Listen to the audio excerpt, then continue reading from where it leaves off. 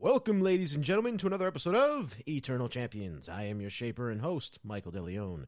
Joining me today, we have the champion Darnum, Captain Darnum, actually, played by our very own Vash. Greetings and salutations. And next we have Sir Mirthal, played by Ernie. What's going on, everyone? Unfortunately, tonight, Sir Valak is not going to be able to join us. Or, well, he may join us. It really depends. He had a prior obligation he had to attend to. And if it ends early and there's enough time within the session, he'll hop right on. Gotta clap those spider cheeks. Yeah, you got to clap Spider Mom's cheeks. Not sure how that's going to work, because spiders. But anyway. Don't worry, I'll decide that one for you. I don't like how you said that so, nonchalantly. But yeah, you were giving you're being very serious. We're sorry. Yeah.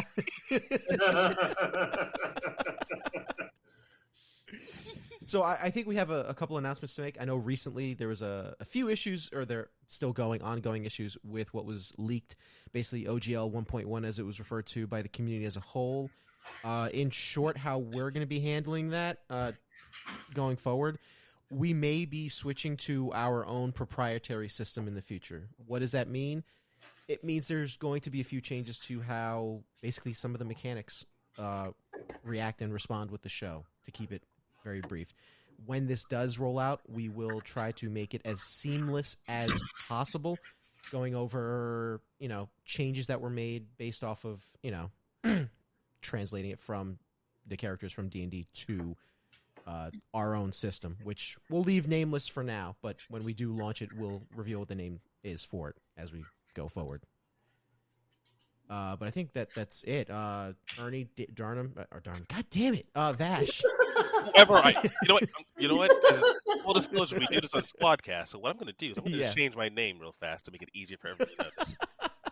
Because I have, Ernie I have, but I keep seeing the fucking D right there, and, wow, that came out wrong. Someone's going to soundbite that. And it's on the internet forever. Oh, man. There we go, Vash. Man, I love that episode of Eternal Champions when the Shaver finally got to see the D for himself. I mean, it's like Pulp Fiction with the briefcase. It kneels down, the road gets blown away by some wind. Oh, is that the shit? Oh, that's the shit. That's the shit. Yeah. It's medieval. Anyway, Oh, my God. anything. This show's starting off on a great start. Is there anything you gentlemen want to add to what I stated, or no? Nope, not me anyway. Okay, you Vash? I mean, as much as I like to joke around, it's a very dire, serious situation. So we're gonna do the best we can to make sure that if and when things need to switch over, it's gonna like Mike said, it's gonna be as smooth as possible. It's you won't even know we're different, except for Darnum will be now 12 feet tall, but only 150 pounds. Whoa, hold on. That's very emaciated looking. Oh yes, times will be tough for a while. I'm just saying. Tighten those belts. Hey! Eating how many meals? Shut that down. Wait, hold on. When did I become Vince McMahon? Oh, let's not even. Wow. Speaking of companies doing their best to try and alienate as many. Nope. I'm going to leave that alone. That's a different discussion for a different. You mean like hiring wrestlers as independent contractors so you don't have to apply them for give them anything? Or attempting to sell them to Saudi Arabia. But anyway, that's neither here nor there. I mean, last episode, you and Valak did engage in some. I'm just saying, no.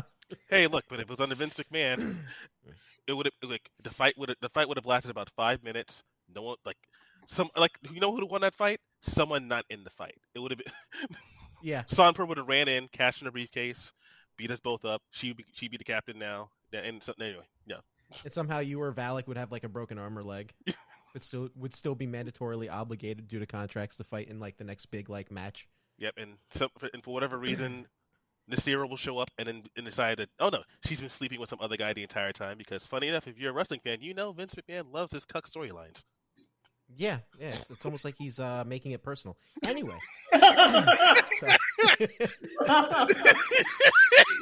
This is a little too neon nice for Eternal Champions. Fuck it, I don't get it. It's all good. Sometimes we cross the streams. Anyway. Speaking of crossing the streams, let's get back to what Mirthal is doing with... No, it's up. So last time, Mirthal, your Eldritch Blast. Now, anyway. Wow. Look, he's got to explain where he's been the entire time. Oh, you don't want to know where I've been. Like, what? Oh no. Booty hole monsters. We'll just keep it that way. So. Yeah, I didn't hate. Don't worry about it. Continuing on with the show, as it were. Tonight's background music was used. That was used. Wow, I can English properly. Was produced by Michael Gelfi Studios. If you enjoyed the music you heard and want to add similar tracks to your own live play podcast, or just to introduce an element to your personal games with friends and family, you can acquire these tracks at michaelgelfi.bandcamp.com. That's michaelgelfi.bandcamp.com. Hope you enjoy.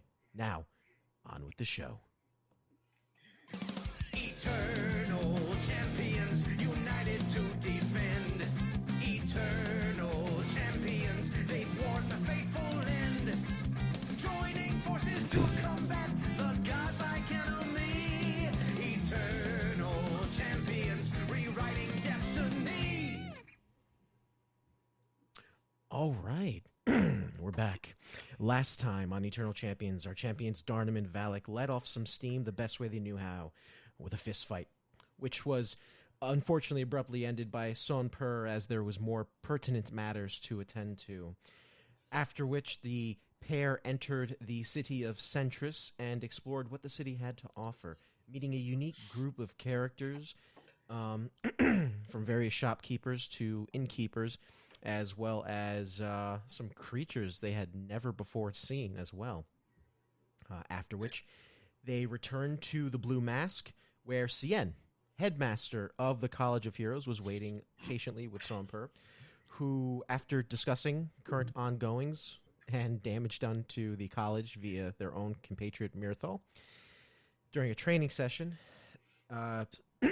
Cien revealed the location of, well, the last known location of where Tokraxis, a etheric researcher, was headed. Was said to be heading. Why this was important?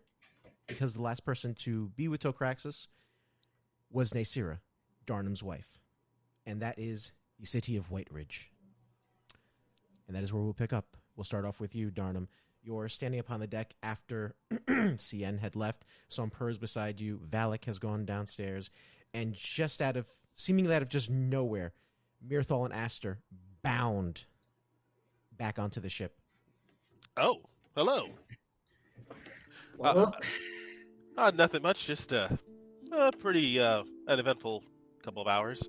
Just getting some new bearings. And we have some new headings. So this is more of a personal matter for me than anything else. So if you have other business to attend, I totally understand. But we're going to be traveling to White Ridge. And as soon as and I'll look over to Somper. When can we depart? As soon as you need to, Captain. All right. Ship's ready to go. Yep. As soon as we need to. Is there anything you need to do while we're still in Centris? I don't. I don't know. I have finished doing some good training, so I'm all set. I see. We ran into like, what was it, the headmaster of the College of Heroes, Cien? We heard about how your training went, and I'll give a wink. Yeah, and after, front. It was fun. Yeah. We'll just say you have a new trick in your bag of tricks, as it were. Yeah, I do. Yeah. This is going to be a mighty fine trick from the sounds of it, but all right. Just be careful and make sure nothing is in front of you that you don't want vaporizing. We'll just put it that way. Yeah. Mirthal. You'll see Darnum's expression drop just for like at the mention of vaporizing. I mean, I could teach you, Darnum, but it would require you to go to a Bevelo. You know what? I think vaporizing is something I don't want to. I feel like that could full disclosure, that's going to backfire on me in some way that I am wholly. Today's been a day of realizing when someone says something and it's not what you're expecting, and then it backfires, and then you're almost thrown through a deck of a ship. You know, stuff like that. Wait, you got thrown through it of a ship? Almost, but don't worry about that. What did we miss? Nothing much. Just a couple fellows letting off steam. Bets were made, And I look around. I look around to see if I spot that one crew member. People speaking louder than they should. Give me a perception roll.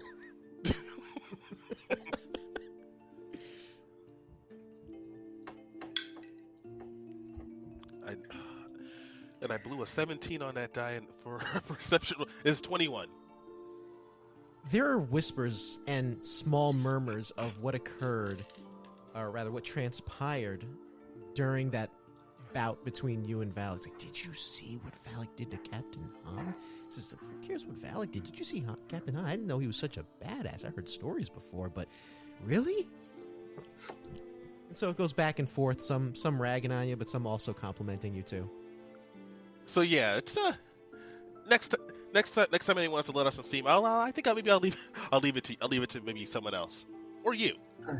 I'll look over. To be fair, I'll know somewhere more private to let off steam. Is this somewhere private in a Bevelo? Oh no, I mean literally any of the rooms. Oh, okay. So I feel a bit better about that then. Well, yeah, there's definitely a place I know in Bevelo. I mean, I brought that up to avoid that particular scenario, But well, you brought it up, so I'm letting know the options on the table. Oh man, there's always the sulfur springs of Mengorath. None of that sounds pleasant. It's so. I never said it was. I mean, what's not to love? This is when I miss fighting in the barn for drink money. I mean, you technically still can. All right, gentlemen, I'm going to go say hi to my wife while you two are, we'll say, preoccupied deciding where we're going next. Well, Take care. We'll be heading off in maybe, I would say momentarily. I'll put it that way. So, All right. enjoy, grab something to eat. We've restocked, and if Valak hasn't eaten everything already, it should be playing for everyone. Both of you, give me perception rolls. Oh no! You got it. I didn't see Valak eating. I only heard the aftermath. 16. Jesus, Okay. 22. Somehow, you both make out, despite the draft that is occurring on the upper deck, you hear just in the slight distance from several of the servers downstairs, where does he put it all? He just doesn't seem to stop. I've never seen anything like it. Yep. Sounds Yeah, about right. well, yeah. That reminds me, Shaper, do I still have the effect from that meal in the college of Heroes? Yes. Okay. I'm going to make that last, because you didn't really get to use it, so I'm going to make it last throughout this entire session to give you an extra chance to use the full effects of it. Okay. I just think that's fair. So. Then on that note, I will pop the squat and take a short rest to heal up the gnome damage I took. Okay. All right. So, I guess it'd be safe to say we could just start making our way to White Rage. Okay. Aye, Captain. Somper goes to the helm and begins to chart the course to the city of White Ridge. Where you guys are, you're not that far, so it's only going to take about maybe an hour to get there. All right, perfect. Anything you would like to do within that hour? Nah, I'm good. Yeah, I feel like because I was able to recover in the last episode, so I feel like I'm good on that front. I guess just do my captainly duties, make sure everything's piloted correctly, check the decks, make sure everyone's all right. Just the normal stuff. Okay. So the Blue Mask disembarks from the skyport of Centris and then begins to chart journey northwest over past the mountain ridge that comprises part of the wintry nation of Valru. Given the coordinates that you were provided from CN, but also from the navigation officer and Sonper being your first mate and having some experience with it, you're able to get to White Ridge with little problem. Upon arriving, however, you quickly find that a dark overcast looms above, blotting out any sort of natural sunlight. As you approach what would be a skyport, you notice nobody, Captain, and Mirthal, I'm not sure if you're on the upper deck as well. Yeah, sure. it I is won't. it is remarkably cold, and that there is nobody attending this solitary, singular skyport. You also see from where you are, White Ridge isn't a city, and in no way should be called a city. Rather, based off of the sparse housing and the fisheries around here, it seems more like a fishing hamlet, maybe like a small town or village of sorts, than an actual city. Nonetheless, however, it is cold, and there doesn't seem to be anyone walking through the streets. Everything is silent, except for the wind that occasionally blows by every so often. And also, just to give you a setting right now, it's getting close to dusk, I would say. Huh. It seems to be around. I'll see if there's there's a harbor, like an office where the harbor master might be. Perhaps I can see if I can check something if someone's there. You can certainly try investigation roll if you'd like. All right, for investigation, that is good. Or I'll throw this in. If you're trying to do something like tracking, right, like footprints or stuff like that, you can also use survival. So it's up to you. I'll say if it's unusually just empty as you're saying, maybe I'll go with survival. Okay. How about you, Mirthal? What are you doing? There's nobody around at all, right? Nobody. Is there like any signs of life at all? Like lantern among the houses or anything like that? Perception roll. Sure. I'll go 18. 18. Looking around and looking for any sort of signs of tracks or maybe some sort of biomatter of some kind, hair, coats, jackets, anything. You don't see anything. Nothing fresh. I'll say the only thing you do. Sorry. The only thing you do make out, however, is there's a solitary footprint in what looks like a piece of, that point where snow gets wet and then it hardens into ice and has like that cover of ice around it. Right. You have like a footprint that look in something like that. Okay. And it looks like a normal boot. Huh. Yeah, I'm gonna pop the eyes of creation just to see if there's anything anywhere in this area. There is large, and I mean large amount of clusters of void energy underneath the town. Oh. Like, would I be able to tell how far beneath the town, or is it like literally just? It's like pretty much. It's just enough of coverage where it's going to be pretty inconsequential how far I can tell it goes. No, you can tell. It's sporadically throughout the entire border, going all the way to even one of the fisheries, one of the docks, I should say. Where also, that's something you also notice too. There's a whole net of fresh caught fish, or what was fresh caught fish, just frozen in a net still. And it looks like it's been there for a few days as well. But going back to what you were saying with the void energy, there are a series of void energy sporadically placed underneath the town, about 2 feet below the ground surface. Heads up, Mirthal. We've got plenty of spikes of void energy here, just beneath the surface.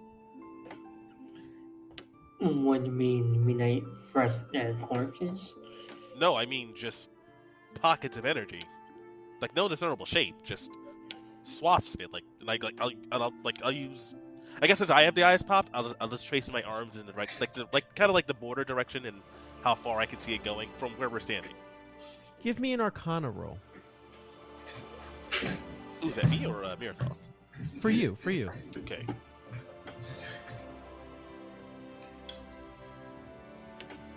Oh, okay. Arcana 12. So it's only just for a brief moment, but preternaturally, not even expecting it, almost as if instinct, coming maybe possibly from what you imbibed in from Sargavir, or maybe from the Gorin training and talking with Meshiver, as well as training with Ankar. There's a brief moment where you summon just a small little wisp of void energy to show Mirthal what you see. And then as soon as you realize it, it's gone. It just... oh. Like, I'll just like look at my left hand, just... You know the thing where for the video game parlance, if you do like a cool move or something, but you don't know how you did it, so you're just going through Yeah. all the motions you were just trying to do, just trying to recreate it. You'll see that Darn just does that for like a couple seconds of. Arcana roll. Ooh, okay.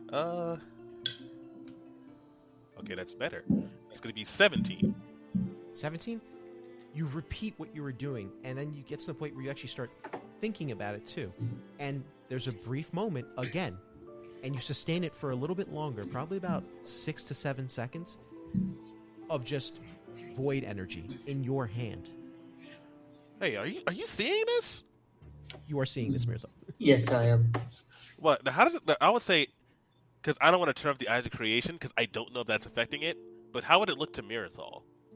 To Mirthal, to you, it looks like a white orb of energy. Think like humanity from Dark Souls, but the colors are inversed, where it has like a very strong, prominent white core with maybe like a tinge of like darkness around it. Alright, I describe it just as eloquently as Mike did.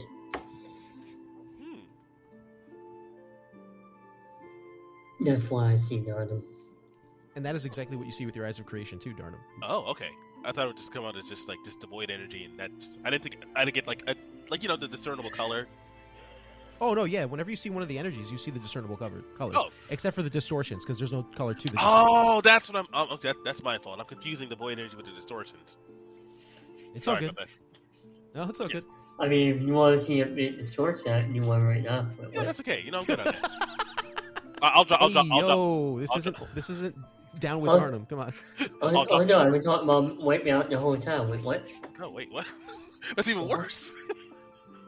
That's You worse said in a find a real way? sense, What? as opposed to worse for me in a personal sense. Anyway, so I'm gonna just I would say I'll probably not even realizing I'm gonna run out of time. I'll just try and poke it with my free hand, and then it'll just go away before I get a chance to touch it. Your finger phases right through it, and as you feel it, you go through it. Any sort of sensation within however far you decide to poke it with your finger or whichever finger is lost. There's like a sense of nothingness, and then as soon as it disappears, you all of a sudden gain feeling in that portion of your finger again. Oh, that's strange. You ever try to think who else would have? You know what? I feel like there's some questions we're gonna have to start asking. Like, do you ever notice if Acor ever did stuff like this, or like pull like a ball of energy? Or... I've never seen him do it, but to me, he can. Okay, that's gonna be another thing to ask. And if I'm lucky, he'll know what's going on. But it's a neat thing to do. But I guess. but I feel like we should try and focus on where everybody is. There's a whole net of fish that's been frozen for who knows how long, which means people were working, but no one's around. You want to head to the rally church down in that way, or Yeah, you have another idea? Yeah, let's move in. And before you leave the ship, Somper approaches you, Captain Darnum. Want me to go with you, or keep the ship under tight wraps? Make sure nothing or anything gets in here, and just in case, make sure the ship's ready for a hasty departure? Yeah, I'm considering what I'm seeing on the ground. I'm not exactly feeling confident. It might be another sure shot situation. So let's just if you see me running as fast as I can, you'll know something's up. You should start getting everything fired up. All right, I'll do it, sir. Most appreciative. So you and I said Astor almost. Mirthal depart from the ship, I'm assuming. Yes. Okay. That being said, allow me to change the music. I mean, it can stay pleasant, you know.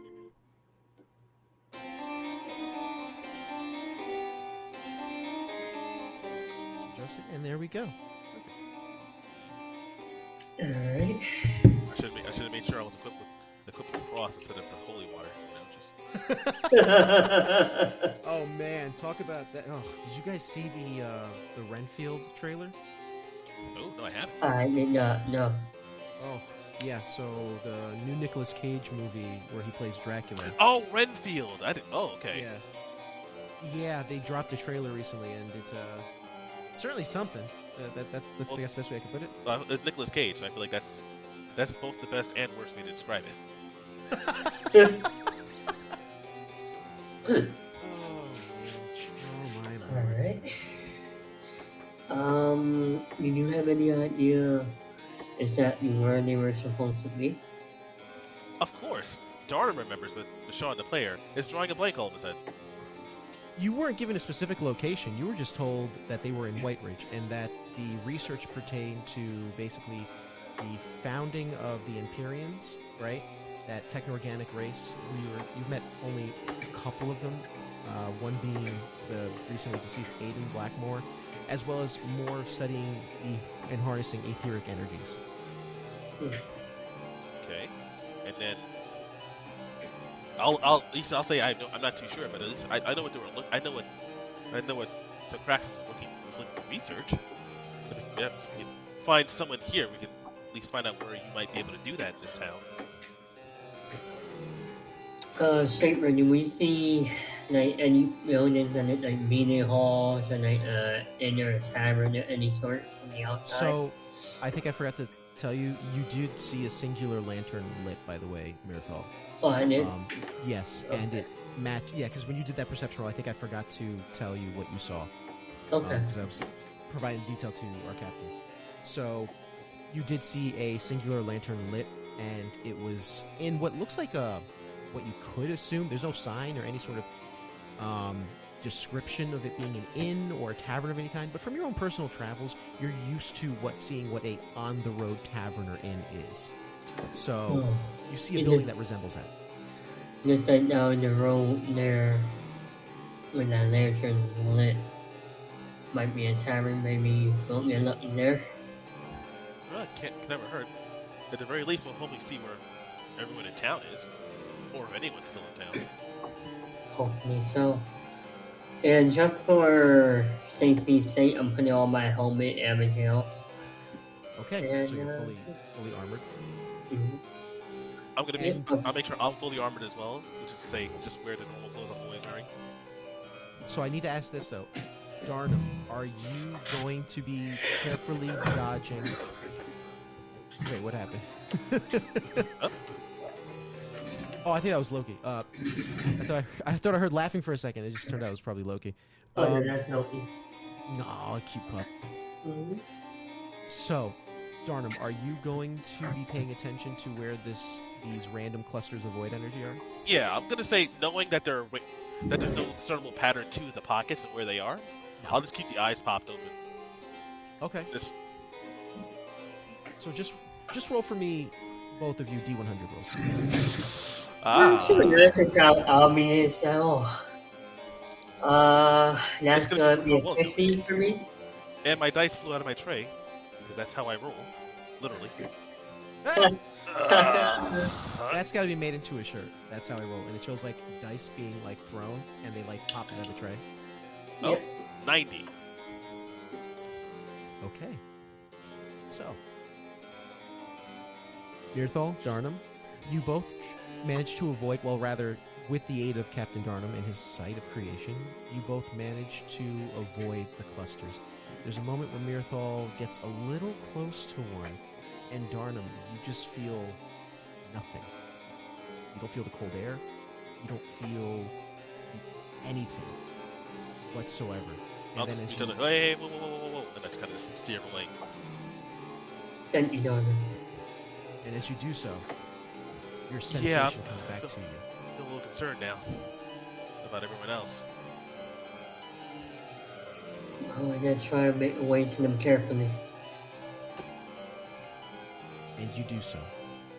You arrive at the door of this building, this longhouse as it were, and enter. As you do so, it is empty. But it does look like a bar of sorts. There's probably, from what you can observe, layers of dust caked all over these tables.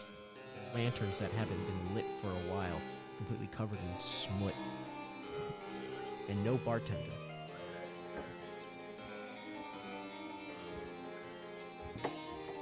Well, this is not normal at all.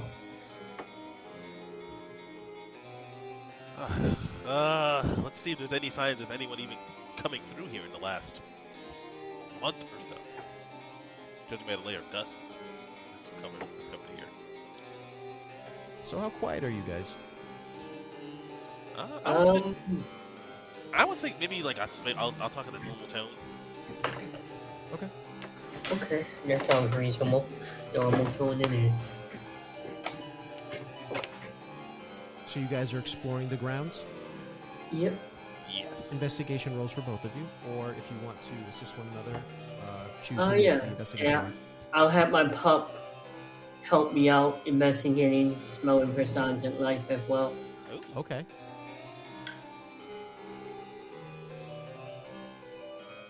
That's gonna be a 15 for me. That's going to be a 17 for me on the investigation.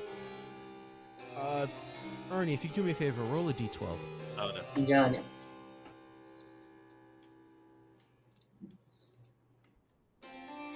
That's a 5. 5? Yeah. Darnum, we'll start with you first, going alphabetically. Oh. You notice the keg stores are full, the larder full, and the food actually, some of it's a little molded, but the cured meats, the pickled vegetables, they're all still good, and they look like they have maybe a little bit of dust on them, but nothing compared to what it looks like on the furniture within the inn, whether it be the bar counter or rather the tables. As for you, Mirthal, you're looking around, but you don't quite hear or see anything. But your little breaker pup wanders from you just a little bit and looks up the flight of stairs that kind of creates like a wall for the that goes into the back room where Darnum went, and just lets out a small yelp.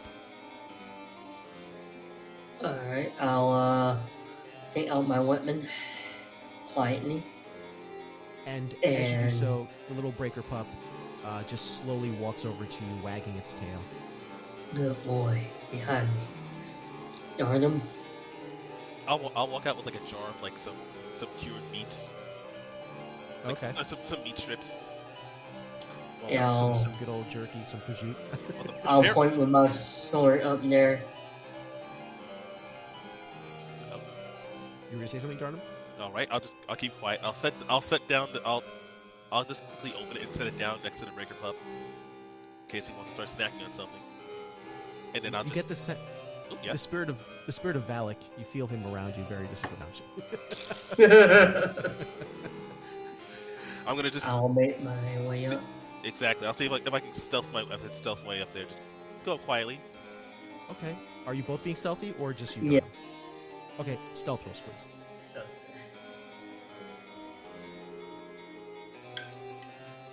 Man, 1 minute natural 20, but with my armor it's a mantis, so Oh, 22. Same here, 22. Despite your armor, Mirthal, you still move deftly and silently, just as much as Captain Darnum. You guys traverse upstairs, and you notice that there are just only about probably 5 or 6 rooms up here, 3 flanking in alternating patterns on each side. But yet there's no signs of life. And you guys give me a perception roll? Sure. Oh no, natural 11. one. And what about yeah. you, Mirthal? I got a I got natural one. 11. An 11? I go blind Continue temporarily. Darnum, that cured meat, whatever it was delicious. So that's on your mind, and I just you're got some just chicken thinking about jalapeno that. on it. I mean, I took a little bite of it before I set it down. Damn, I wish I kept that jar now. And you kind of look back at the stairs like, maybe I could still go get it. No. No, it's gone. It's gone. With my pup, yeah, it's gone. Mirthal, however, maybe you hear what sounds like pitter-patter, but you can't quite tell if that's just the wind battering the walls of the building or if someone's upstairs. Or something, rather. Alright. Can I determine where the sound coming from? Like, Yes, towards the end of the hall. alright, I'll head towards the end of the hall. Okay, you do so silently. Captain Han? Once I snap out of it, I'll follow up Mirthal's lead. Okay. Following after Mirthal, you both reach the end of the hall. There are two doors. There's one on the right, one on the left. Room 4 and room 5. I'm not mistaken. Am I doing this right now? 6 and 5, sorry. 6 and 5, yeah. So now your mic is kind of fading out for me. Hello? Can you hear me? Can you hear me? Yes. Okay. So you go to the end of the hall, and there are two doors. One on the left, one on the right. Room 5 is on the left. Room 6 is on the right. I'll head over to the right first. Try and listen in. Do I hear anything on the other side? Perception roll. How about you, Captain Han? What are you doing? I'll take the. If he's going to the right, I'll take the door on the left. Same thing. Perception roll. Okay. 16. 16. Okay. Perception 7. Ooh. For you, Captain, you're not sure whether, again, it's the buffeting winds against the building, or the fact that maybe you're actually feeling what void energy feels like, which is weird because you never ever experienced anything like it, but you just can't quite focus. However, for you, Mirthal, you do hear sounds. You hear what sounds like a quick do-do-do-do-do, and then like a slide, and then silence. I'll wave to get Darnum's attention and motion him towards me. Alright, I'll walk over quietly. And I'll slowly but surely try to open the door as quiet as possible. Okay. You open the door. Give me a D100 roll. You got it. This is less about you, more about the door. That's gonna be a 60. 60? Not, Yeah. not a 69? No, not for the culture? No, unfortunately not. I wrote Oh, 0. nice. Nice. Yeah, exactly. And it's that old British guy. Nice. Nice. The door opens. There's a slight creak. But as soon as you hear it, you stop. And then you lift the door up a little bit. And then keep pushing. So that the screws that are holding in the door, keeping the hinges together, don't scrape. Mm-hmm. And as soon as it's open enough, rest it. And have purview of the interior room of room. You said the door on the left or right? Mirthal? Say that again? Did you, the left door or the right door? I forgot. That Which one was did the you right like? door. In the right door. The right door? Okay, Yeah. so that was room 6. Yes. You don't see anything. But this room does look like it's been lived in. There are papers scattered across the floor, what looks like child drawings on the ground. And for child drawings, they're not half bad. They're kind of at that, like, prodigy or,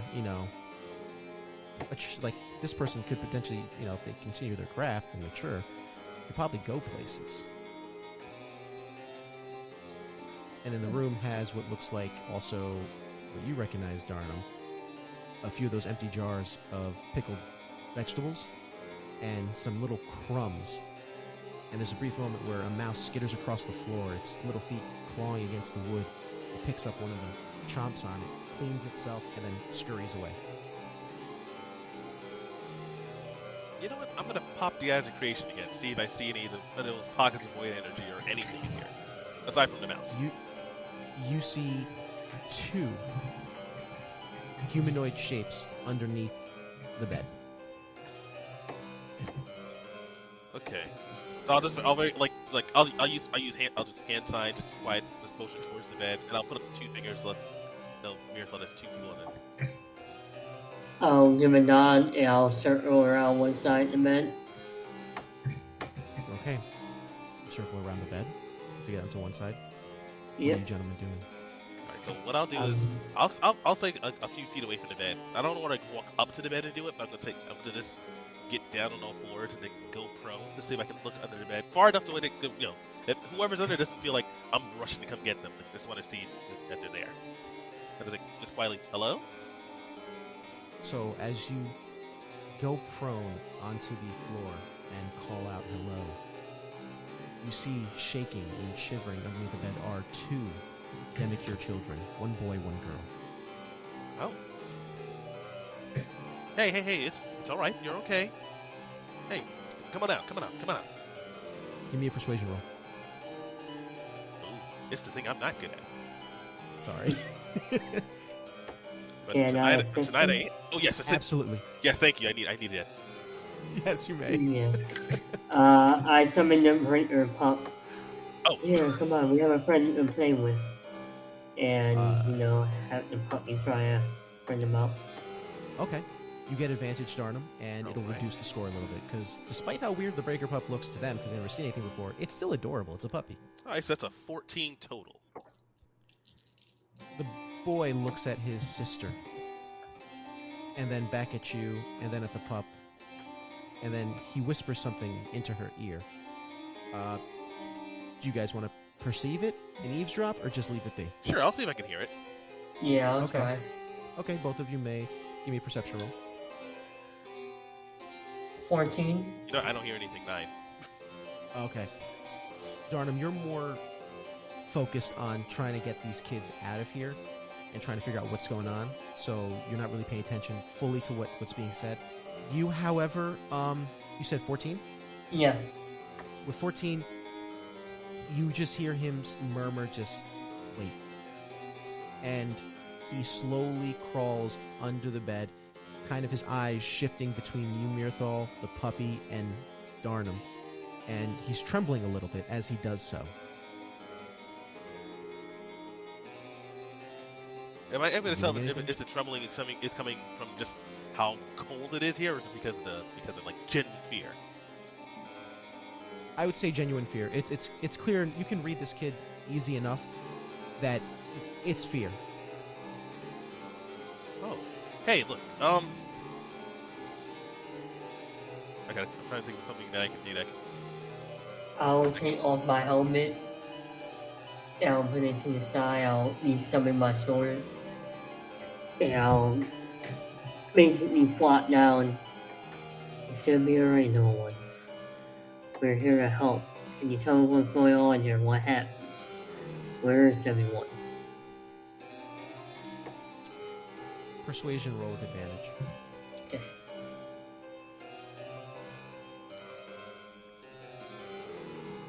That's gonna be an 18. The little Demicure boy looks at you, his alabaster skin reflecting somewhat of the snow outside with these, almost like these zebra-like, almost vein-like patterns going across his body. He looks at you, his eyes a bright red, and he just says, Tanasat. And that is where we'll be taking our first break. And we're back. All right. So, upon searching this inn, you folks found two Demicure children, a brother and sister duo.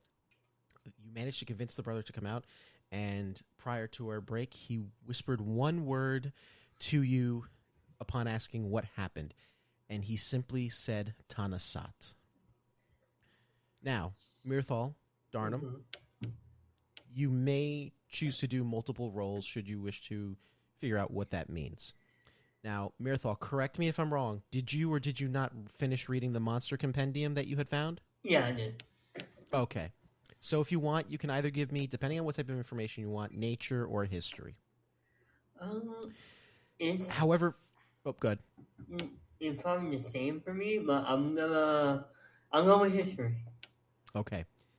As for you, Darnum, given your experience and, pardon me, the knowledge in which you obtained when it comes to the histories of the champions and the history of Idyll in general, you may give me either a religion, history, or nature roll. Let me see. Religion, history, nature, or arcana. There we go. Okay, I'm gonna go with history on this one. Okay. Roll away, Well, gentlemen. if he's going with history, I'll go with nature. Then we have different things. 18. And let me get the creepy music back on. David, up 30. Wow. Wow. My man said, I remember everything. I was there. Okay. I've seen it. He turns to Patrick Stewart. I've seen it all. It's like, so this Tanahot, he tried to cover up. It's too late. He said, I should walk in the grass. I go, really? So we'll start with your nature roll, Mirthal. Okay. From the Monster Compendium, you recall a creature referred to as the Tanasat. What you remember is that it is a creature comprised of void energy. It was once a living being that never experienced death because it did something. And as such, it became infused, ironically, with death energy and became death energies.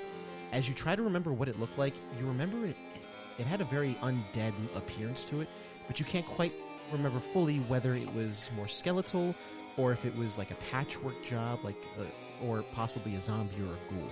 But you do recall that it is some sort of undead-esque creature comprised of void energy. You, Darnum, with that 30, and recalling from what you discovered during your time exploring the histories of the champions and trying to figure out how to defeat Calgrim during that 3-month gap. Hello? I couldn't hear you for any of that. Wait, what didn't you hear me? You recall, you told Darnum he recalls, and then from then you fade out completely for me. Okay, so, Darnum, what you recall is from your... Anyway, what you recall from the vast amount of histories that you've discovered throughout your time trying to uncover ways to defeat Calgrim, or about the histories of the champions of Idilla who did defeat him prior to his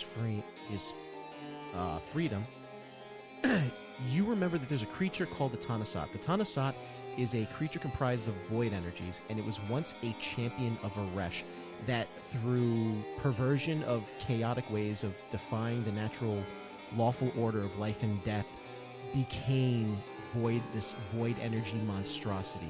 You know this creature stands roughly about 7.5 to 8 feet tall, is draped usually in a cloak, and is very skeletal, but the skeletal limbs are elongated in unreasonably different proportions. So like the arms are longer than what should be average for the ratio of arm to torso.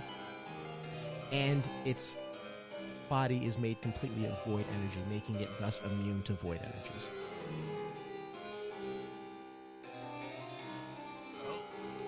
Darnum? I would say, like, you can see Darnum's face just sink of like realizing exactly what this is.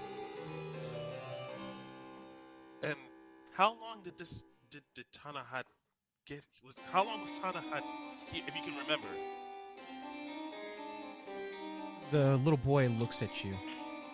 Tanasat, it just came. Out of nowhere. Night after night, people just kept disappearing. And more Tanasat came. And then they came. The big ones. The Garagul.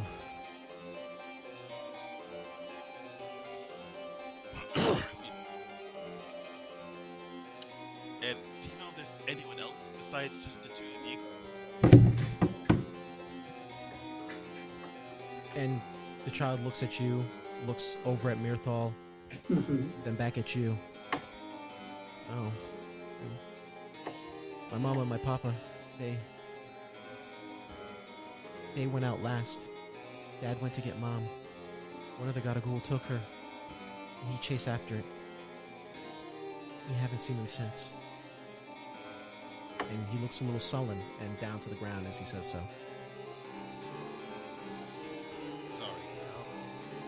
Do you know where when they took her, do you know where that was? And the boy walks away from you and goes towards the window that seems to be collecting condensation. He wipes it clean with the sleeve of his shirt, which surprisingly isn't torn or ragged quite yet. so it's still fresh.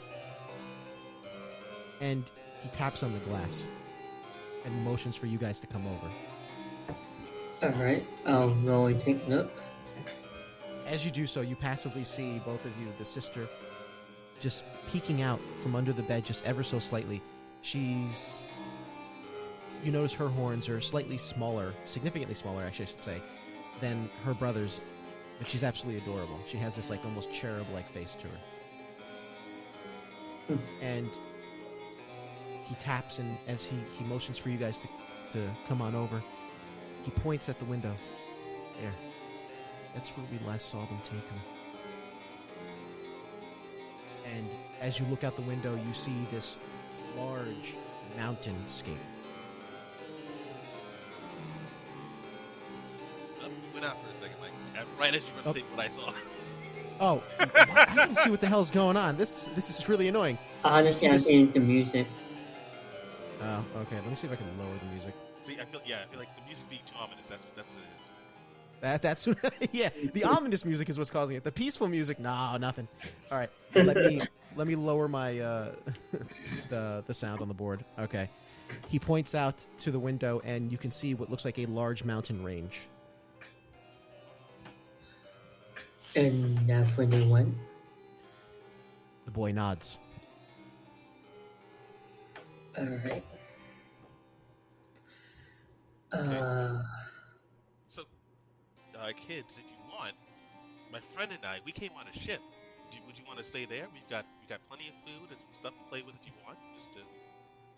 You can take, hope it's going to be a lot better than what you're saying now. Do you think you want to do that?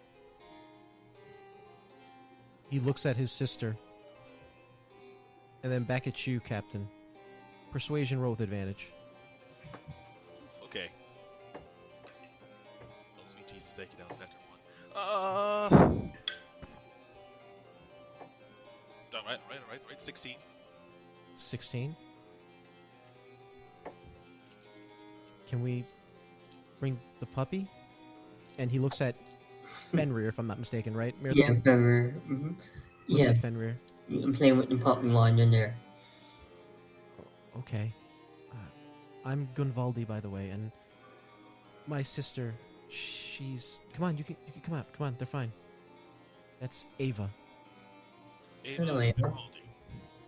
Yeah. Gunvaldi is Gunvaldi, and Ava is EYVA. Like I'll kneel down and extend my hand out. It's a pleasure to meet you, Gunvaldi. The name is Darnum. And your hand compared to his, right? It's like the Deadpool scene where Deadpool regenerates his body. It is like so tiny, and it's like a little awkward to shake, but nonetheless, you shake. And I'll do the same thing for Ava. Ava, Darnum. Hold on, let me roll. Hold on, give me 1 second. Am I intimidating them with my sheer size? You might be. It's like, hi kids. Oh my god, get it away from me! 92. Okay. Ava doesn't even bother shaking your hand. She just runs and grabs your leg and holds it tight. Aw. You know what? I'm gonna if I can pick her up, I'm gonna give her put her on my shoulders, let her just sit. Yeah, like the kids at the music park. Here you go. Okay. And easy enough, you do so. I'm assuming you return to the ship? Yeah, let's get back to it. Hold on. I'm gonna grab us all in like little hug, Okay. and I will mount us all to the ship. Oh, all right. I'm not Okay. letting them go through any danger. Well, I'm Okay. mounting them right to the ship, all of us. You bound to the ship. You're back on... Is there a particular spot in the ship or just on the upper deck? No, I'm gonna take right to the tavern area. That way it's nice and warm. They're not going right into the cold. And Okay. give them some food and stuff like that.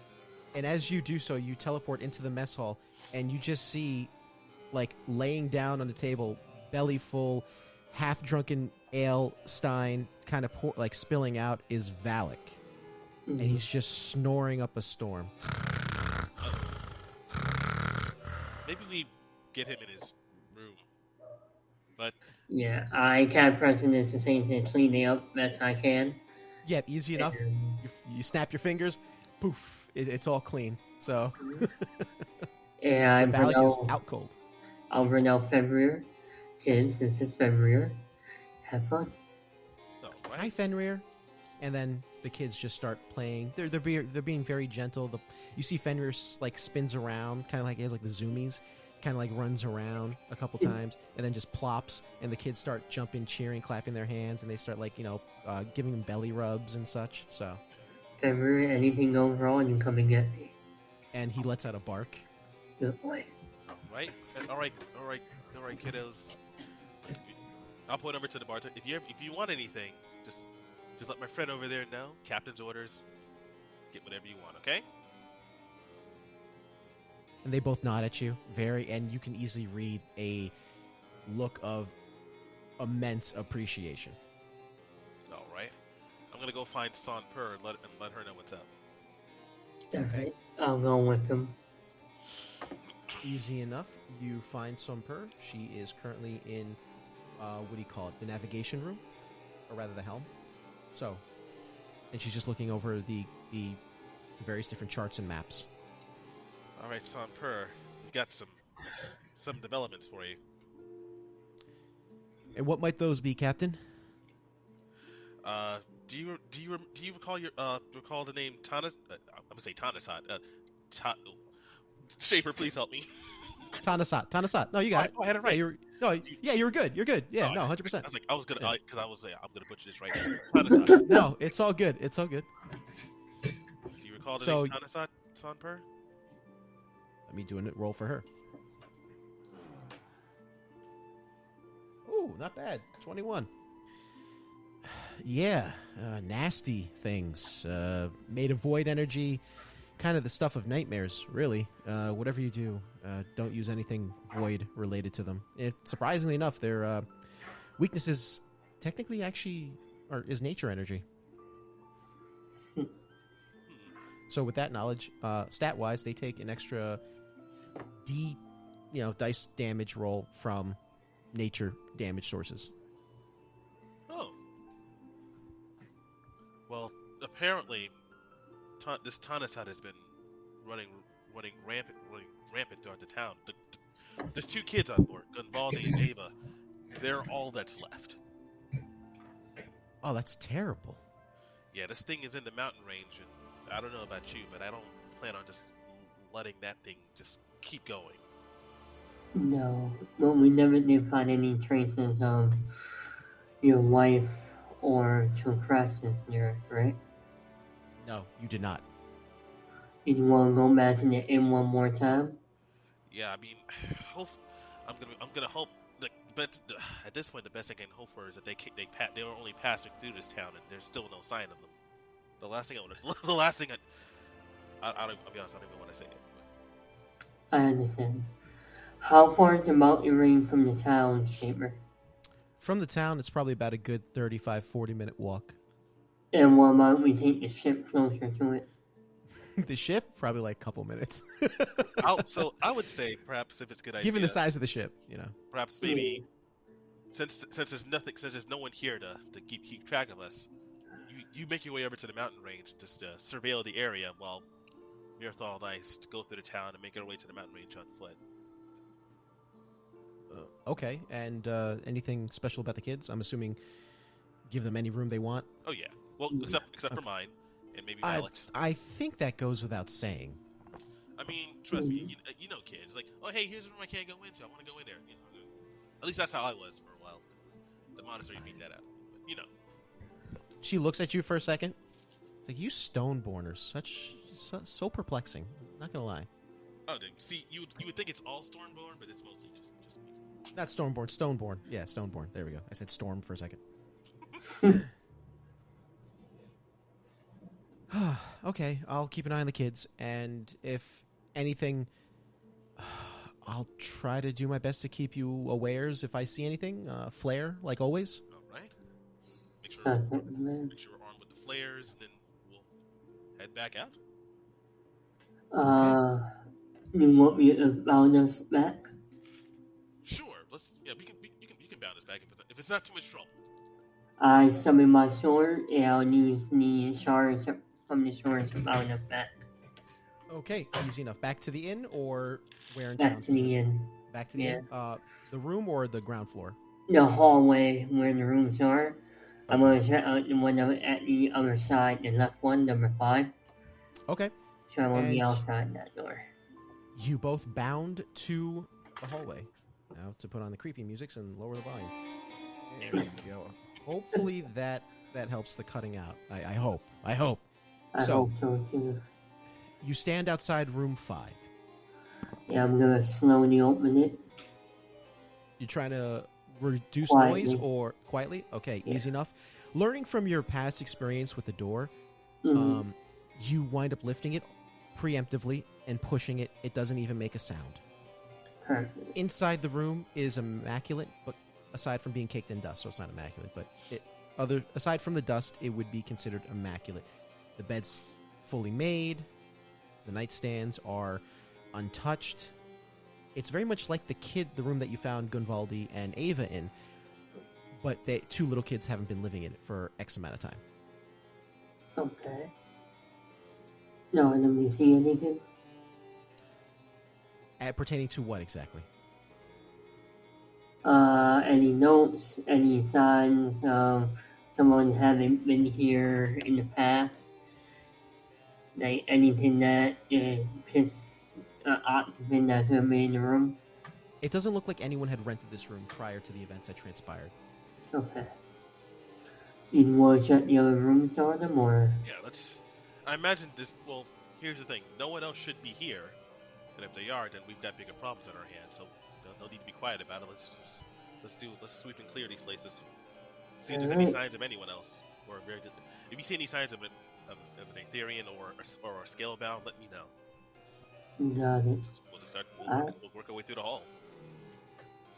Okay, so working your way down. Yeah. So you're gonna start with the odds or the evens first? Evens. Yeah. Okay. So next room is room 4. You open the door same way as you did before. However, in this room, it does look like someone had been living in here. You find on the nightstand I can't say a leather tome, but almost like kind of like a personal journal. That's the size of the book or what the type of book it gives off to both of you. Also, you find what looks like, a series of bandages strewn across the room as well. Interesting. You want to check out the tome while I check out the bandages? Sure. Yeah, I'll open the tome. You open the tome, and wisdom. No, I'm just kidding. This tome's made out of flesh. Is that something weird? No. Yeah, there's like a face on it. It says Necronomtum de what? No, anyway. Book of the no. Man, Evil Dead Rise. I'm not excited for that film, surprisingly.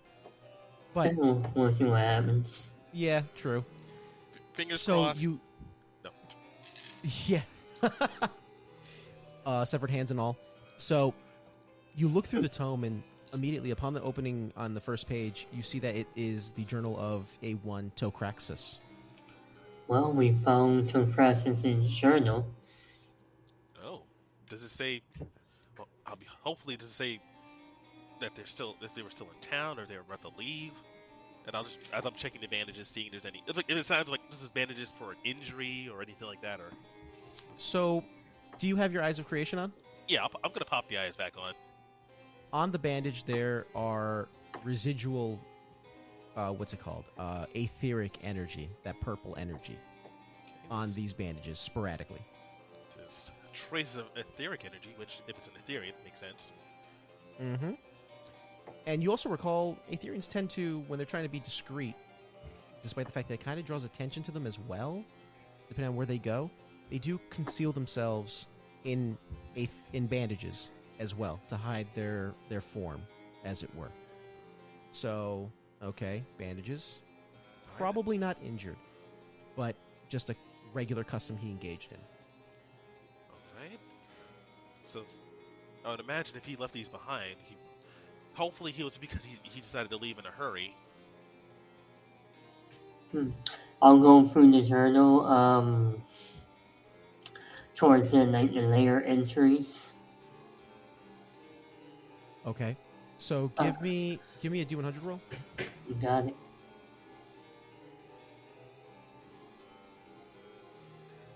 60 again. Oh no, I'm sorry, 6.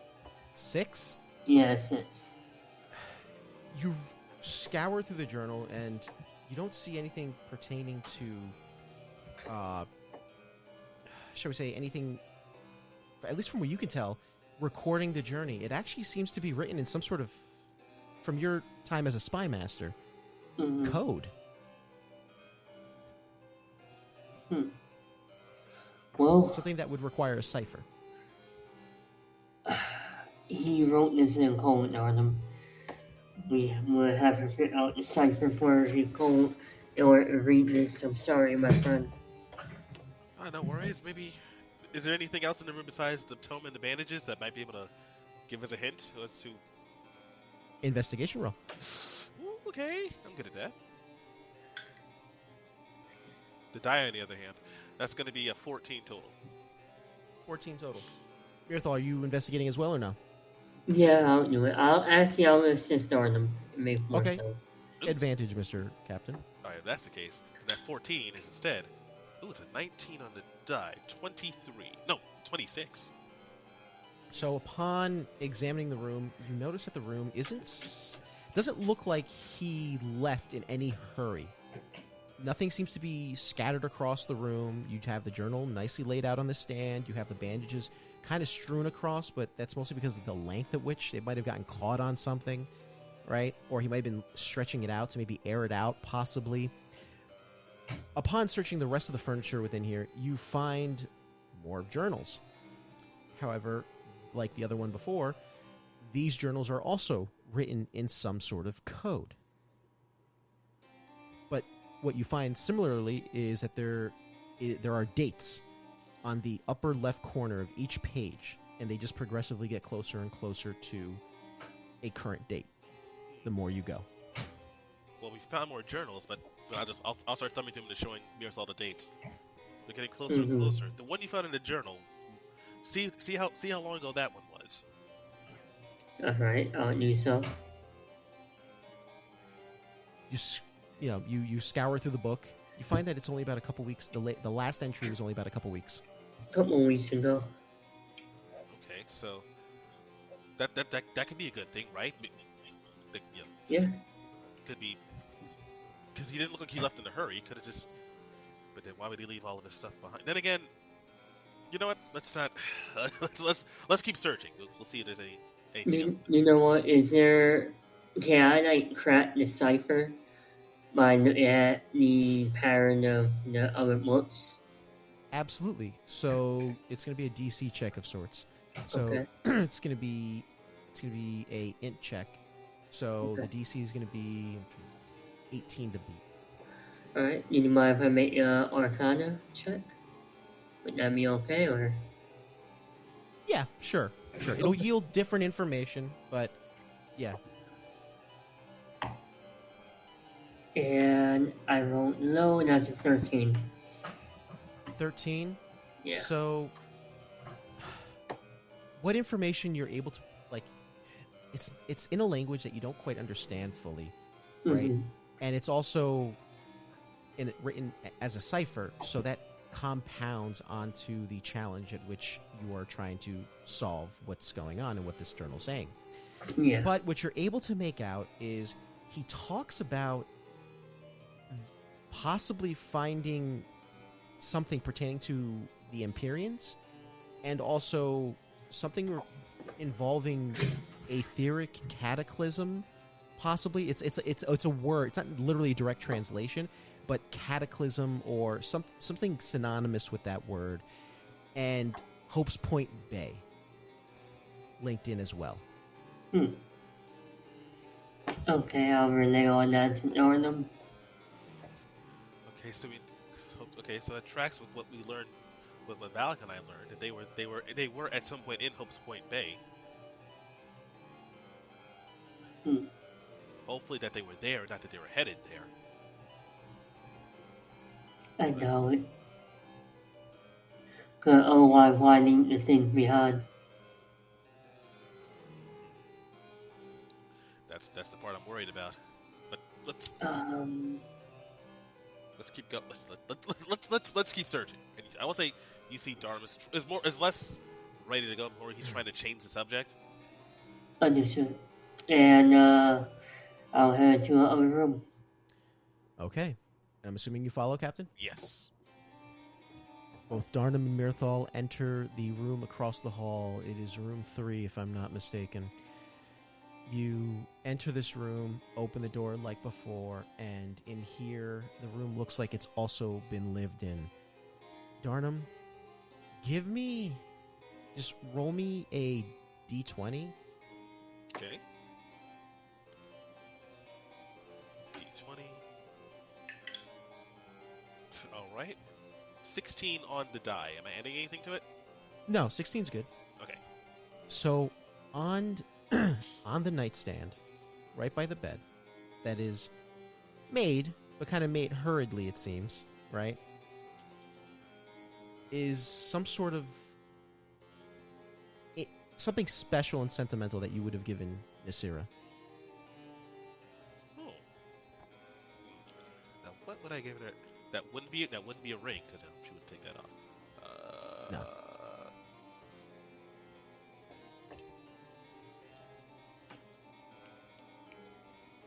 You want to come back to it later? You know what? Yeah, I'll come back to it later. Okay. But upon recognizing the item instantly, you automatically know that this was Nasira's room. Okay, this is her room. Okay, all right. Like, seeing that, I'm going to just pocket it, and then just immediately start searching around, seeing if there's any other signs of maybe where she could have gone, or if she's still around, or... Even though I'm pretty sure it's the same scenario of, oh no, it's been at least a few weeks. Yeah. Give me a investigation roll. And the dice can tell I'm frantic, because that's a 9, so that's going to be 16. Okay. 16. Good enough. Poring over the room, you find what looks like 2 journals. They both chronicle, and they're both written in Draconic. Okay. So I believe you understand that language, right? Yes, I can. So I can read these. Is it written in the same kind of cipher that Mirthal was describing? No, she didn't bother with that. Okay. She was being direct. So she was just chronicling her adventures, and she picked up the journal, it seems, in Centris. Or the journals, rather, in Centris. And she chronicled what occurred in Hopes Point Bay as best she could, as, meeting the doctor, or rather describing an individual who matched the Dr. Narod's appearance, and that it was a weird encounter because he just literally pinpricked her and then ran away. Managed to escape Hopes Point Bay and then appeared in this strange realm, and then parted ways with the other companions, but stuck with Tokraxis because it seemed like his journey would provide her with more understanding and fulfillment of learning about the realms and how the etheric energies and lawful creation energies just course through them. Okay. And so each one chronicles almost like not a day by day, but every so often. So it talks about her time in Aethris, her time in Centris, and then finally, when you get to the second book, it also talks about her time briefly in White Ridge and Valru. While the first book is fully filled, the other one is only filled for the first few pages. And the date, however, is only about a week old, as opposed to 2 weeks old, like Tokraxis's was. Okay, this is... Alright, so she's been here within the last week, Mirthal. But there's nothing else after that, so hopefully that means that... I don't know what that would mean. It would mean that she moved on to somewhere else to investigate. Yeah, that's... I'll take that, hopefully. Just... You would know it if she was gone. Stop worrying, friend. Oh, okay, alright. Yeah, let's... Well, we know she was here. If Tanasat does anything, they could probably either realize they couldn't deal with it and then kind of just had to leave. Or perhaps they want no one to go and deal with it. Which means Was there the Sarah and the type to do that? Well, everything I know, she knows from our time in the monastery. So she can scrap with them. She can scrap with the best. I'm more of the hand-to-hand kind of person. She does. Well, put it this way, she's more of the weapons expert. So you put anything in her hands, she will know how to hurt you to make it easy. Yeah. Makes sense. So Okay. Let's make our way to the mountain, my friend. okay, yeah. Let's See if we go find do them that. there. Alright. If we're lucky, she'll be celebrating a massive victory over a terrifying creature that consumed an entire town. Or... yeah, there's only one way to find out. All right, So- and we're off. And that you are. You spent about a couple hours. Night has set, and snow has begun to fall. It's a light snowfall for the time being. But understanding what you do, Darnum, about your time in Valru, a light snowfall can quickly turn into a blizzard very quickly, and you were also in one of those last time you were in Valru. But unlike before, you're not in a massive industrial city. How do you proceed with that information? All right, dude. That's right. I didn't bother thinking about bringing. I have the eyes of creation, so I'm fine on that front. Yes. So, if you got any eye protection, Mirthal, you might want to put that on. Oh, see, this squall could get a little hinky any moment. Yeah. We seen this ship overhead, like ahead in the mountains? Give me a perception roll, because visibility isn't perfect, but it's not obscured entirely. So the score is going to be a little higher. 16. 16. How about you, Darnum? Are you going to do a perception roll as well, or no? Oh, I'll go for it. Okay. God damn it, natural one. I don't see shit. Oh, The- I don't see you're- ship. There we go. You don't see ship, exactly. Mm-hmm. You, from where you are, Mirthal, you make the slightest outline of the ship.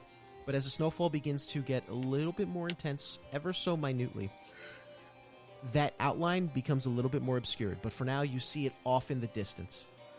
Is it closer to the mountains than we are? Yes. Alright. Darnum, come here. All right. Yeah, I'm mounting us to the ship. You bound back to the ship? Where exactly? Right on the deck. Okay, you're on the upper deck. The ship is as Look. close to the mountains as it can possibly get. Alright. Well, now we gotta make our way down safely. Oh, Easy enough. about how high up are we? You're below the cloud line, so snow's starting to accumulate on the deck, but your crew's working very hard to scoop it off and dump it overboard. How long can we descend safely, Darnum? You know, I've never actually tried to find out. That's Then don't worry about it. I learned a little trick with Mallet one time. Wanna try it and get down there faster? Oh, God. I know Free fall in part 2. for Sean, the player is awfully skeptical about this. With Darnum the character, would he find any reason to question this? I rolled pretty low. He's fairly trusting with this. You know what? Let's see what happens. Alright, hold on to me. Okay, I'll just, Yeah, I'll pull out the rod. Yep. So I'm assuming you jump off the ship and you're going to, I guess, Yep. stab the ship with it, or stab what The exactly? air. Well, technically I can do the air, but I'll do it like closer to the mountain. Okay. So that way I pick a point and stop myself when we're like 30 feet, about, to be safe, like 60 feet up. Okay. Just in case I mess up or something. So you leap with Darnum.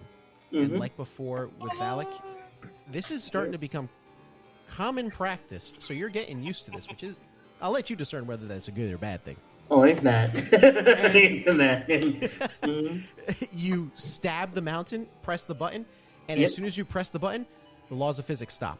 And Huh. yeah, you don't feel a jerk. It just stops. It's like, it's a little unsettling. Like it's like what you expect that elevator effect to have, but you just Right. never get that rising moment. Huh, that's weird. It is, but it works. Alright. guess I'll... Do we see like an opening or anything from up here before we descend completely? What's your passive perception? 16? Yeah. Factoring the snow.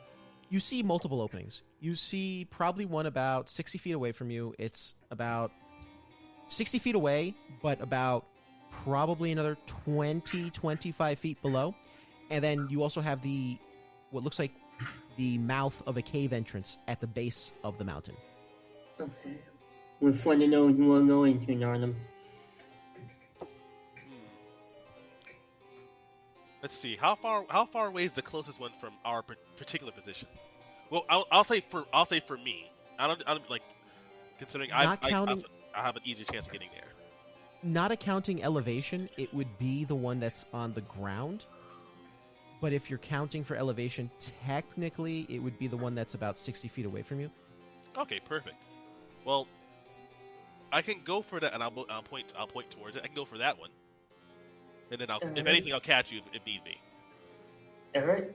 I'll let you hop over there, All right. and then when they're done with that, I'll get the rod out from being stuck, and I'll make my way over there. All right. So I'm gonna just, however you want me to make this roll, just Spider-Man way over there. Then I get to like Daredevil. Treat it as either acrobatics or athletics. I'll take it with acrobatics. That might be a better shot. Okay.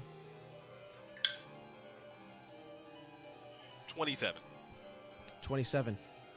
As soon as you make your way to it, your foot finds purchase on the craggy surface of this mountain. You leap from stone to stone. Actually, there's an outcropping that kind of sticks out a little bit, and you're able to get a grip and swing, pivoting your hip forward, and actually kind of somersault forward, and then land onto the mouth of that cave entrance. It's about 60 feet away. All right. Whew. That was fun. But I'll look up. Give me a D100 roll. Ooh. 32. 32. You feel something hard underneath your feet. You can't quite make sure whether it's ice or hardened snow or something. You just feel something weird and hard underneath your foot. Okay. Just I'll just give it a quick look and just kind of grind your foot on it a little bit just to see if I can discern what it is, but I can't quite figure it out. But I'll just look back up the Mirthal, just kind of motion for him to drop down. I got you. With what little light there is, there's a small glint in the ground. The color that it gives off is strange. There's that hint of purple, but also similarly the nameless color of the void distortions as well.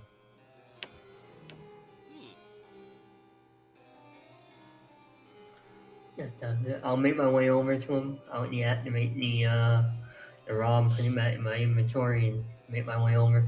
Okay. Bounding, I'm assuming, or Or are you going to try acrobatics as well, like he did? No, you know what? I'll empower over there. I have enough. I don't have to worry about it yet. Okay. And simple enough, you bound to Darnum, retrieving the rod beforehand. It's like, all right, let go of the rod, or deactivate the rod, and then you bound instantly. Yep. All right, easy enough. Like you see Darnum, like he's got his arms kind of ready for the catch, and then just okay. Sorry, this was easier. But I'll motion to, and I'll start heading over to where I see the. Wait, how far away is it from where we are? The weird glint. It's underneath your foot. Like when you said you were moving your foot around. Oh. When you're moving your foot around, okay. you caught it. No, it's right below you. Okay, so when he gets here, he'll see me kneeling down after and just trying to brush aside whatever this is to see if I can make out what I'm looking at. It looks like a strange stone of some kind. You're gonna try to remove it from the ground? Yeah, I'll see if I can try and work it out. You pry it from the ground, and it's probably about half the size of a fist, right? And there seems to be this ever-swirling conflux of energies of sorts. Aetheric, as well as that weird void distortion. You, Mirthal, however, see the aetheric energy, the purple color of it, as well as a similar color of a certain energy that resides within a Bevelo. Oh. We're talking about Annihilus or Yes. Yes. okay, Any idea what this Hmm. is? At all? Extended Annihilus, understand?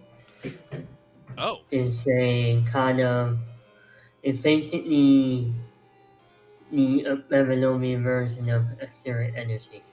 why do I know a nihilist energy? Like Darn says that line. Why do I know a nihilist energy?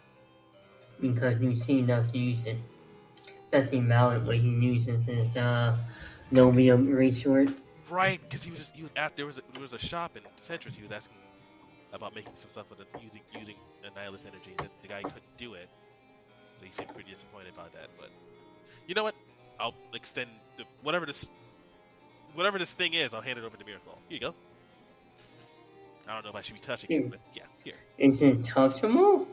Yeah. Yeah? Here you Okay. go. Yeah. I'll grab it. Think of that weird swirling liquid visual that you see with certain snow globes, or like think of like a snow globe combined with a lava lamp, that type of thing. Is this like, instead of like, no, I had the etheric orb from Aster, is this like an island version of it? Not quite, because you see it. You don't see pure Annihilus energy. You see a conflux of etheric energy interwoven with it as well. And from my knowledge, are they supposed to be able to merge like that? I thought they were like opposites. They are opposites of one another, but you've never known any sort of reaction aside from the breaking ability Mm-hmm. to break one of those energies, as it were. Hmm. So Very strange. it's very much so. It's alien to you. It's familiar but alien at the same time. Alright, I'll put it somewhere in my bag. I might have to show this to Aster at some point. Maybe he might understand it. Let's make our way. Something tells me we're heading the right way.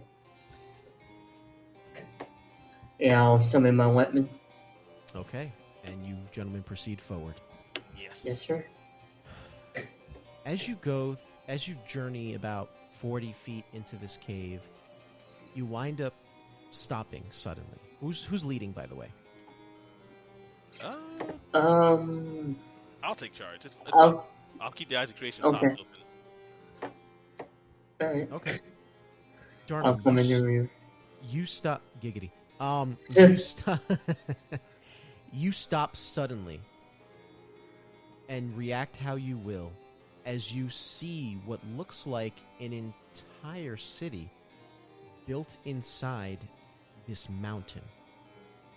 You see large ziggurat-esque like structures, but then you also see strange architecture of non-Euclidean geometry in the background. And you see, standing at the center, this tall figure has what looks like, from where you can see, not figure, but I mean like a statue, sorry, of a figure with long tendrillus-like hair holding a sword, the blade touching into the ground, and the material looks weird. Something you may or may not have seen before, but it's kind of hard to tell from where you are. Like from where we are, can we make out any features? Does the statue look like a familiar figure or anything like that? It looks like a humanoid of some kind. Not any humanoid that you've ever seen, but a humanoid of some kind. There's no mouth. The eyes are pretty just normal eyes. There's no color to them. That's weird. I can't. Hmm. This is made out of something, but I can't tell what it is. At least not from here. Can I make anything out? I'm not sure what role this would be. Treat this as a int saving throw, I guess. I think that'd be the best one. Or Arcana? No, Arcana. Yeah, I guess Arcana might be the best one. Alright, I'll do it. That's gonna be a 17. This statue is entirely comprised of Lovium. That's no meal. That's what my armor is made out of. And what we normally generally make the breaking weapons out of. This is from a Babylon. Ah, damn it. That's the sort of thing I was afraid of. We should have brought Aster with us. fuck. And all of a sudden he appears with... No, I was joking. Really? Sweet. No. How convenient now. I mean, technically I could go back to the ship and get him, but I'm gonna need to wear out my mountain if I do a round trip. Let's see if we can. Well, hopefully, looks like an entire. There's like a whole city's worth of everything here. Yeah, we shouldn't do this on our own. I'm gonna go and get him. Okay. All right, well, you'll know what I will say. You'll know where to find me, I suppose. Stay right. You wanna come with me, or you wanna stay here? I'll say you gotta conserve your energy to bring someone with you. So. Alright, I'll be right back. You bound back onto... Yep. You bound back onto the ship, appearing, I'm going to assume, on the deck, or where exactly? Yeah, and now head towards their room, him and his wife room. You knock on the door, Mm-hmm. wrapping your knuckles on the hardwood surface of it, and the door opens. And Aster, can I help you, Mirthal? Everything okay? We found something you need to see. Okay, I'm assuming it's important. Yeah, it's important. Okay. And he looks back at Kalina, and Kalina's just sitting on the bed, right? She has like she has like what looks like glasses on, right? And she's just reading through the book, and he looks back and he says, "I'll be right back." And she goes, "Okay." And she smiles, and he smiles back at her. I'm sorry for the sermon, Kalina. No, it's all right. No worry. And he closes the door behind him and proceeds with you. Yep. I'll put a hand on his shoulder, outbound him right back to Darnum.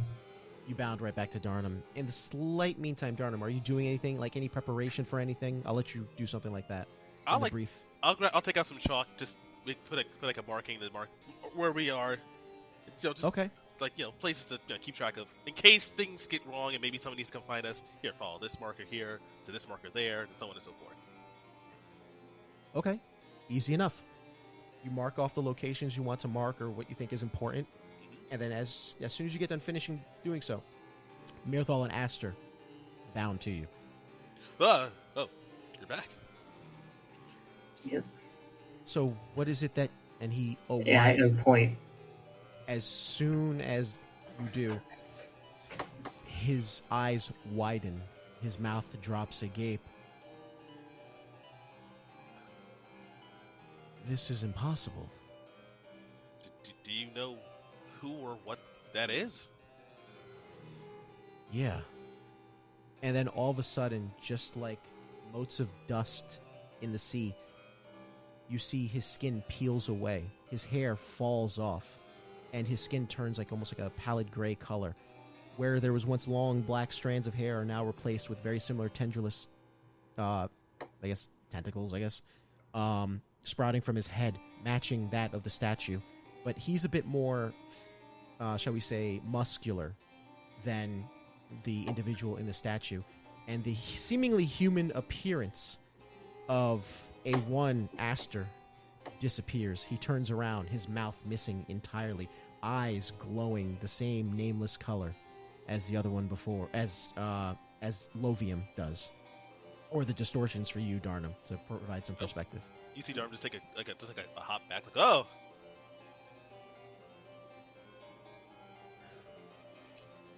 Is this a true form, Asher? Yes, but what's that? And he points with Ravnor, his blade, doing here. That shouldn't be here. I take it that's supposed to be you.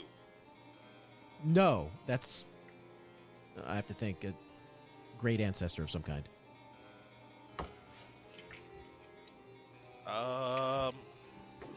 I don't know, but we also found this. I'll show him the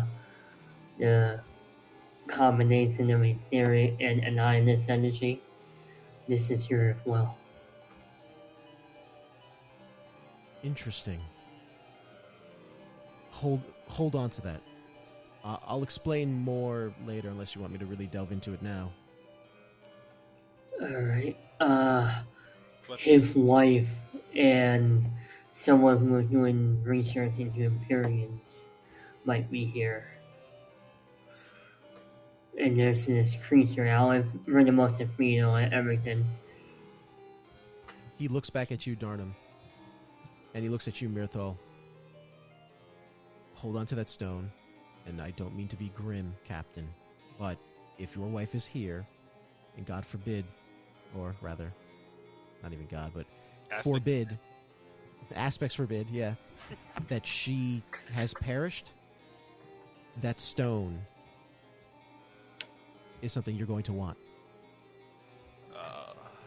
Okay. Do you want to hold on to it then, Darnum? Or do you want me to hold on to it? Sure, I'll hold on to it. I'll pocket it, or put it in. Yeah, I'll pocket it. Okay. Well, let's find out what the hell is not supposed to be here and send it back. Okay, and I'm assuming you notice instantly that it seems to be like a very crudely made stone staircase just winding down deep into this strange city. Now we go. Right. Okay.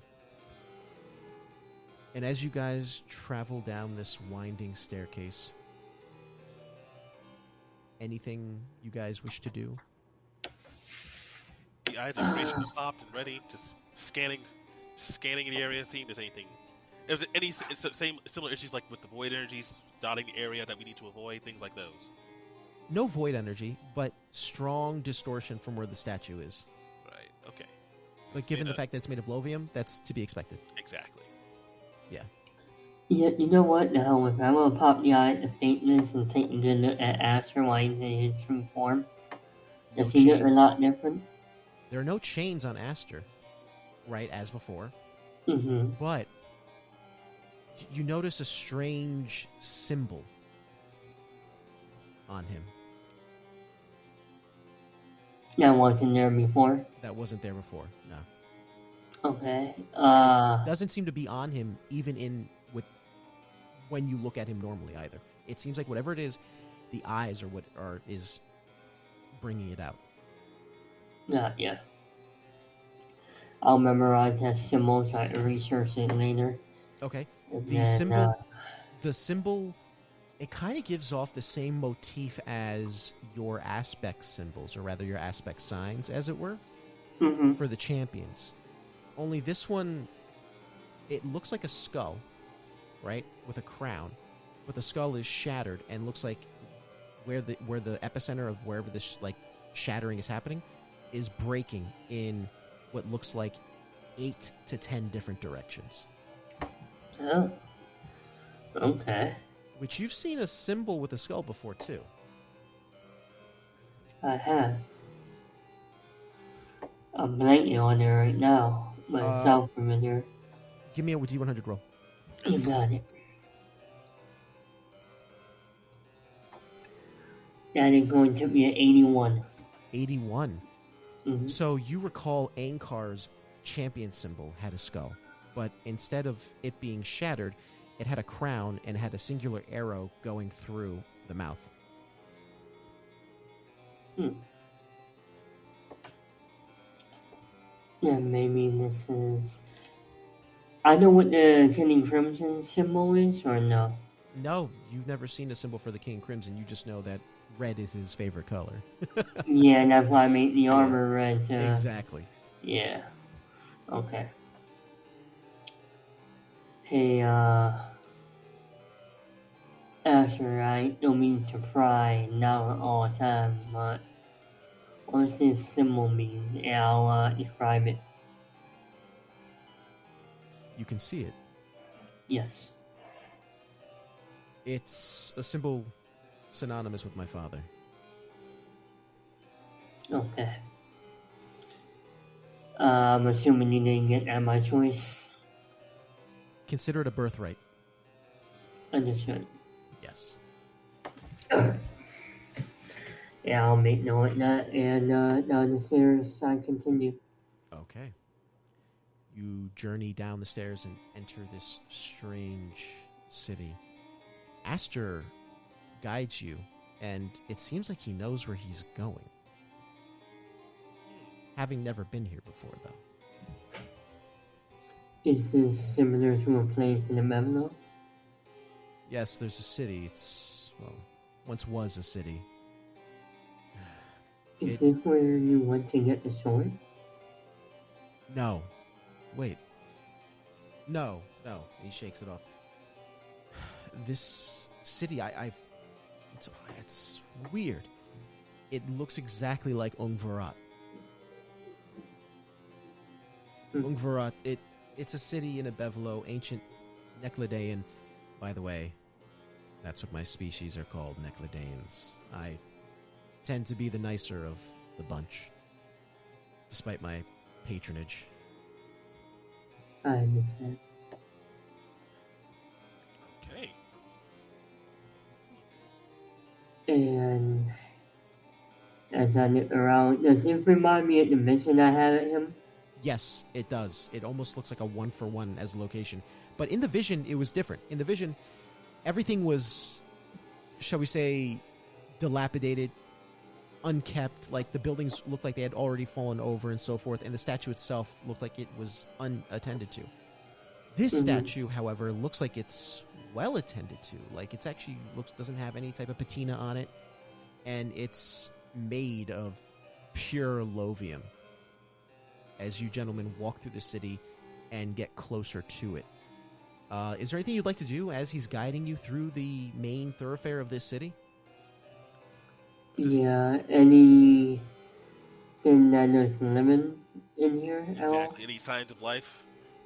Survival or investigation? I'll let you guys choose which one. Or if you want to help one another out, it's up to you. I'll do survival. Okay. I'll offer assistance. It's like advantage. Okay. So okay. advantage, and it lowers the score as well. And that is going to be... Yeah, it's a 13 for me. 13. Yeah, I don't know. You don't see anything that says anything's living here, but it's very, everything going on, it's very sudden. Between the strange stone, seeing Aster's true form for the first time. Like this whole time he's been hiding what he actually looks like, right?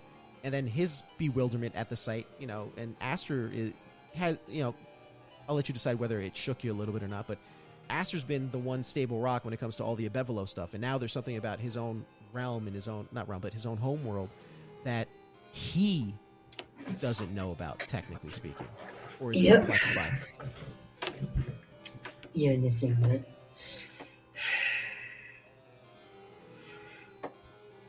In my visions of you, that wisdom of Mevino shown to me. It looked like this, but different than I've foreseen. What do you think is going on here, man? I know you like keeping some secrets in yourself, but I think right now we need to know. Persuasion roll with advantage.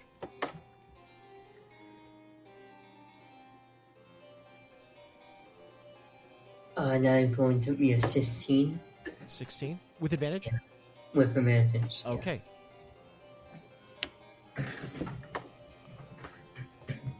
He looks at you and he looks at Darnum. That information, I bless you. Sorry about that. Yes, sir. Oh, it's all good. God bless you. All the dust in this weird cabinet city. Yeah. Sorry. Allergic to lovium. Darnum can never become a breaker. Achoo! No. That information I provided for you in Valak, that time ago, there was a bit of a cost to it. I'm aware. My father, given the deal I made with him, that cost was to journey with my brother to the city of Ungvarat. There I found this. And he pulls out the blade Ravnor, that sentient talking blade from before that you spoke to briefly when you were in the College of Heroes, Mirthal. Mm-hmm. And Darnum, if you want, give me a perception roll. All right. Let's see what we got. Perception 20, dirty 20. Okay. So, something you notice about this blade, it looks like it's rising and falling, similar to the way people breathe and exhale.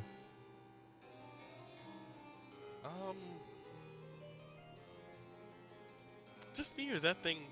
You know, Darn shakes up. Yep, I'm not even gonna. It's a Beverlo thing. I'm not even gonna question it.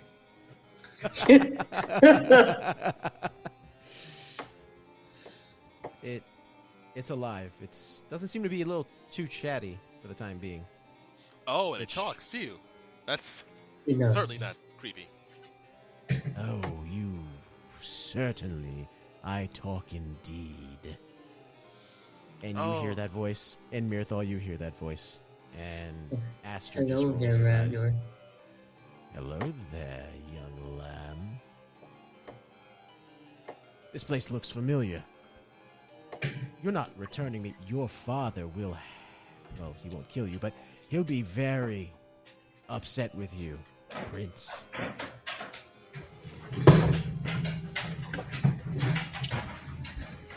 Loki seems upset too. Yeah, he's not. Loki is not happy. He's like, I'm not having any of this. Yeah, he's like, I'm out. He went right into his house and he sat down. He's like, the hell with this shit. He said, "Bevel, I'm out." Yep. For my liking, I'm out of here. Mm-hmm. No one's returning you, Ravnor. This isn't Ungvarat, despite as what may seem.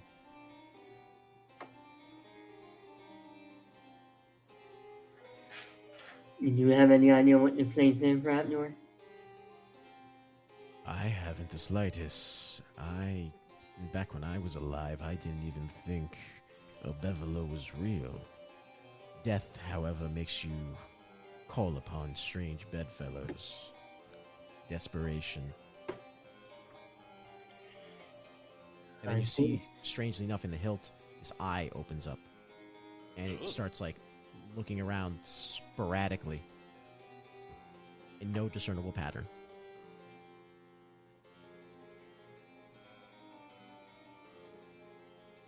You know what? Still not. Every time I think something strange is gonna happen. Wait. Every time I think something stranger can't happen, you get one of these. Well, then press forward. Agreed. And as you folks press forward and you arrive at the foot of this statue, Aster kneels down and just bows his head to it, closing his eyes briefly, whispers something in a language neither of you can fully comprehend. Mirthal, you kind of understand it from your studies, but you don't understand everything that he's saying. And then he opens his eyes again and rises back up.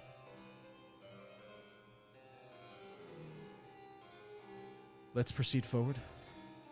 Unless there's more that you want to take a look.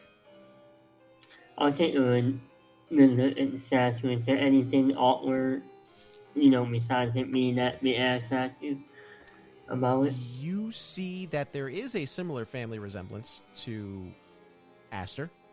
Mm-hmm. Not a one-for-one, but you can definitely see how they could potentially be related. How far down the family line, you don't know, but there is some sort of heraldry amongst the two. Yeah. Anything for you, Captain? I'll say, with the Eyes of Creation, as I'm right at the foot of the statue, is it all just pure lovium? Is there anything else there? Hidden within or around it, that the amount of lovium, the amount of that mysterious energy distortion I was seeing might have obscured from a distance. It's pure lovium, but you notice that there is what looks like at the base behind the feet, right, where the statue is facing forward to the city, and you guys are starting to go past the statue. There seems to be a gap in the distortion, as it were. Hey, I'll walk toward it. There's a little gap over here. I'll just walk towards it. You walk over to the gap, and you see that it looks like some sort of plaque of some kind. I guess I'll turn them off so I can actually read what the plaque says. And you read the plaque, and it simply states, in honor of the sacrifice made by Emperor Finungale. And I'll repeat that out loud as I read it. Aster stops cold in his tracks and turns around. This is perplexing. That there shouldn't be a Necledaean city here, of all places. It doesn't make any sense whatsoever. I strongly advise you all to keep your arms ready, to say the least. Oh. That they are. Did you recognize that name? Yes, ancient ancestor, emperor of Ungvarat. Long story short, something strange came from the night sky one day, crashed into the gardens within Ungvarat, and slowly corrupted that city. Finungol made an ultimate sacrifice to buy his people time to escape to, well, where they preside now underneath the Abyssal Sea. Or so I thought. Maybe some made their way here. Have to figure it out later. Maybe ask my father a question, but I don't know if I'm willing to pay that price for that information. But Finungol made that sacrifice, and yeah, that's about it. And you also killed him. Shut up, Ravnor. Testy, are we? And Aster just continues forward. Yeah, I'll follow along. Let me ready. And yourself, Captain? I'm along. I guess I'm along for the ride. Okay. You ascend up this temple of sorts, or what you can perceive to be a temple slash, like, it gives almost like a combination between the Hanging Gardens of Babylon as well as a mix of also the ziggurat-like Inca temples.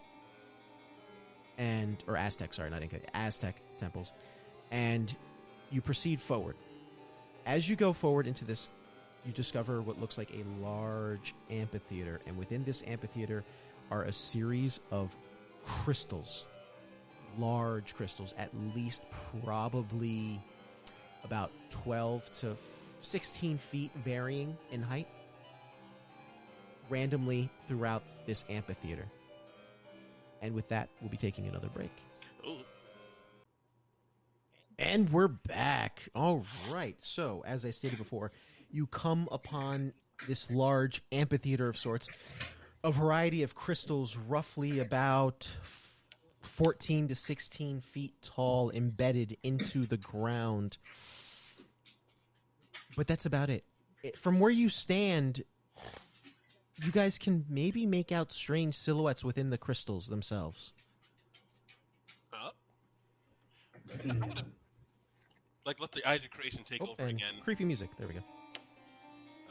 Let the eyes of creation take Well, over again. Can I still see the silhouettes within the crystals? Yes, they are. From what you can tell, they're still alive. Ew. And inside the crystal is completely comprised of some sort of water etheric water energies. Excuse me. Was it like this in the other city as well, Aster? Or anything to pop out of there? No, it wasn't. Rather, this whole area didn't exist. Inside the temple, and Ravnor interjects, yes, inside, it was me floating above a pedestal waiting for some prince to show up and take me. I see. Yes. Can we tell what exactly the silhouettes are? Like, does it look like a humanoid? Does it look like something else? Oh, it is definitely humanoid. Definitely humanoid. And there are roughly about, I'd say, 16 of these humanoids. So 16 of these crystals. Hmm. Alright. Yeah, I'm staying the hell away from that. Okay, keep on following Aster. Is there any Aster just stands there. any This- stones on the ground? Yeah, they're stones on the ground. I'll By all means. I'll just try and toss it against one of the crystals and see. This is like bounce off of it, just like make a reflection, or if it's something creepy, like it'll just sink into it. Easy enough. You throw at one of the crystals before you, and as it hits the surface of the crystal, it lets out a resonant ding, and it just hums throughout the cavern, or the temple, rather, I should say. Oh. Rather harmonious. Harmoniousness, but I don't know how wise that was. If there's something around here, probably not attracted to the sound. Well, if there's something around here, hopefully, as long as we're out in the open, we can't get the drop on us. Aster looks at both of you. Wait, what are you doing here, by the way? Well, What are you talking about? What brought you here? well, We told you. We went to that town. Oh, that's right, the children. Yeah. Correct. oh, that's what I'm gonna look at Aster, see if he looks like he's like a little disoriented or something. He is. He's trying to figure things out. He's a little disoriented by the fact that he has found a city that looks exactly like one from his realm that should not be here. So, like, you could be talking, and it's a little bit of like a want Charlie Brown effect, and then he hears words occasionally. But he's trying to figure out what's going on. Ah, okay. I thought he was like, Yeah.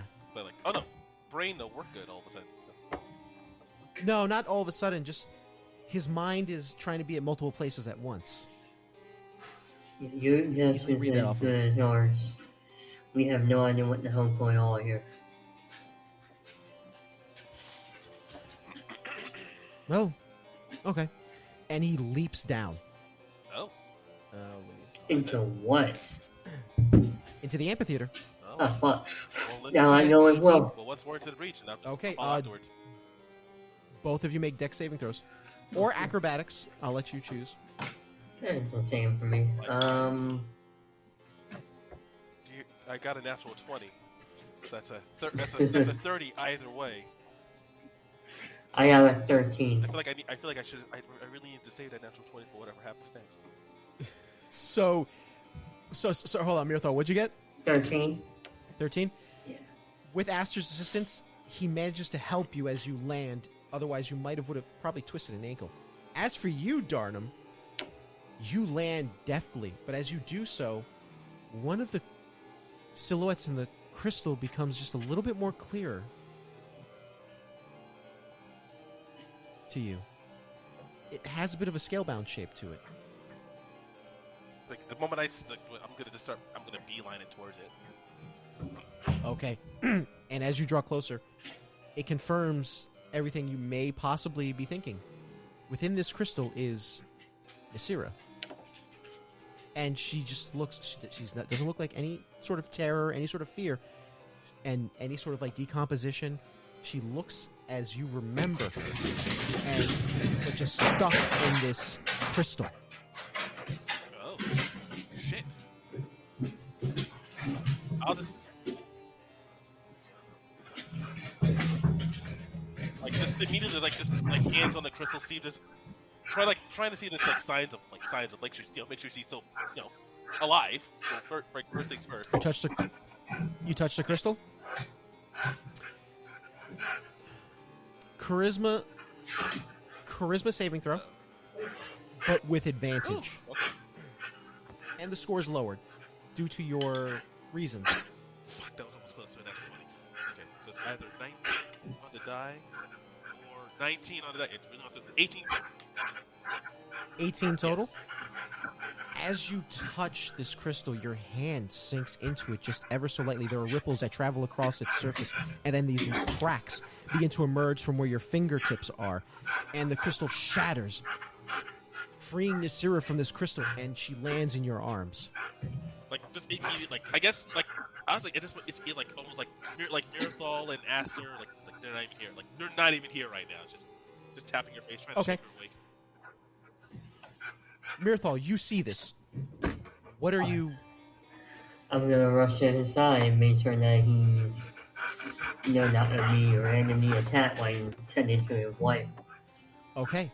What are you doing, Darnum? Exactly? Are you doing like to see if her vitals are okay, or? Like once that initial wave of panic of just trying to wake her up, it's like, yeah, you gotta check pulse, check breathing, just check, make sure she's still on this, in the land of the living with the rest of us. Medicine roll Woohoo! Finally get to use this again. with advantage. Again. Yes. And with that, it was desperately needed because I was 4 on the die. Jesus. Why are you trying to? Okay, so that's 18 plus 9, 27. Her vitals feel normal. She's not conscious, but her vitals are normal. Sarah? Hey, you're fine. You're good. You're strong. Just, you can hear me. Can you wake up? Can you open your eyes, please? Please. Answer. There's a moment where she looks at you. Her eyes open. And she raises a hand, just gracefully touches the side of her face. Do you have have you been shaving, or I would say at this have point, you been letting that I'd go? say at this Or point, no. Not even consciously, Okay. so much as we like literally at this point bounding everywhere. so how long has it been since your last shave? shall we say? And how quick does Darnum grow facial hair? I guess since I learned that Stormborn can actually grow their hair, I would say just maybe a normal amount. I would say, let's see, when was the last time we could have had time to possibly even think to stop and do this? Would have been what? When we were in. It would have been. When we had a couple of months. Oh, so in that case, it probably would have been at some point before we got attacked, before the whole thing was sure came out. At the very Okay, least. so it's been. I would say it's been a little bit. It has been probably close to at least a couple weeks, if anything, if not a little bit more. So you have, not a full decked out beard, but it's a nice, healthy, coat. And she just grazes the side of your face and lets out a just ever so slightly grin. See, there you are. There. Answer. Hey, come on. Look. Answer. Bring out the key. Aster takes out a key, a little perplexed himself.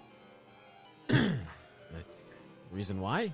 Let her open up the doorway to your wife so that he can get his wife to safety. Okay. And he thrusts the key forward, turns it, and this non-Euclidean geometry gate opens up and reveals what looks like the room that Kalina... And she looks, as you can see from the side, she's still reading. Darnum, get the wife in there so she's safe. Oh, cool. It's just I guess Darnum will actually snap out of it and remember what? Oh, shit. Okay. Now! Then it's rush. Okay, you put her through the other side, and as you put her through their side, Kalina stops reading, and she looks in a direction, and she gives a smile, and while she can't carry Nasira herself, she's not quite built for that, she does do her best to bring Nasira over to the bed, and she starts attending to her. You see she starts moving, before the gate closes, she starts moving her hands over her, and you, Darnum, watch and feel how you may about this. Weird cosmic patterns begin to float above your wife as you see this strange light begin to emanate from her and begin to refill her cold, while healthy body with a bit more warmth. It's just you see just the weight is lifted off of Darnum's shoulders. Just, I guess as it closes. Now. And then the gate slowly crumbles and closes, and the last sight you see is just Nasira looking in your direction and smiling at you. And then the gate shuts. I'll put a hand on his shoulder. You did the one thing I couldn't, my friend. You saved her. Good job. Oh, thank you. Shall we seek to try to help the other individuals who are here? Yes. Yeah. Yeah, we should. But that was more important. I'll be honest. I don't know what I did to save Nasira. I just kind of. I You wasn't. made it here. That's what you did. What do I do? You made it here and you found her before things could have been a lot worse for her. That's what he did. Right. What about? And I was just looking. Are there any more of these crystals around? Like at least There are about 13. There are about 13 more crystals left. Oh no, 15. Sorry, 15 more crystals. Sorry, 15. All right. What's And each of them the? has. Each of them has what looks like a humanoid figure inside. Okay. just go around. What's the closest one that it has in there? The closest one near you is the one that's probably about another 35 feet away from where you found Asira. Inside there, it looks like an individual wrapped in bandages. Well, it would be your possibly the Ethereum to practice. Looks like it. Yeah, I'll try and bring him out in this one. Okay, you touch the surface of the. I'm assuming you touch the crystal. Yeah. You touch the surface of the crystal, and you get that same resonant frequency ding, coming from it. Oh, okay, sorry. The resonant frequency coming off of this crystal, and you see cracks emanating from your fingertips. Give me a charisma saving throw. Sorry. Shouldn't All be, good. shouldn't be. God bless you. Bless you. I rolled a natural 1 with base 11. Oh. As this happens, the cracks begin to solidify, and there's a great rumbling at your feet. As this occurs, this being begins to erupt from the ground. You see two massive, icy clawed, made of complete ice, hands erupt from the ground and just pull itself up. This being towers over you, standing about 12 feet tall with the massive crystal as well on top of its back. There's no facial feature to it. I need you all to roll for initiative. Aw, damn it. I tried. Sorry. And damn, I gotta roll for this. Combat time, baby. I rolled an 8. Oh shit. 16, 21. Nice. The crystal the crystal monster rolled like shit. He rolled a 12. So Okay, Mom. So after him, okay. So hold What? on, let me what Asher get? Did Asher get high? sorry, I completely forgot to roll for Aster. I know. I need one to Asher- help me again. Aster roll got a dirty 20. Nice. So let me just make a quick note for initiative. Initiative. What? Oh. So Darnum, how much did you get? 21. Okay, so you're going first. Aster, Monster, Mirthal. All right, so we're ready. This creature rises above the ground. It just lets out this boom sound, almost like you would find if it had a mouth to roar. You can assume that might be it. But go ahead, Darnum. Oh. Your go. Shoot. Okay, so they're going first. I'm gonna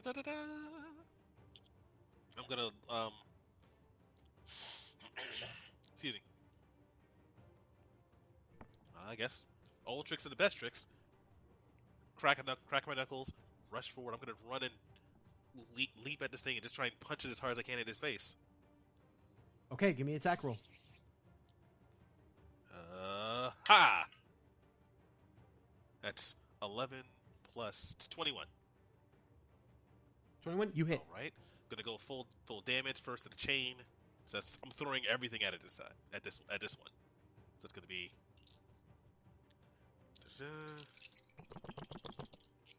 Wait.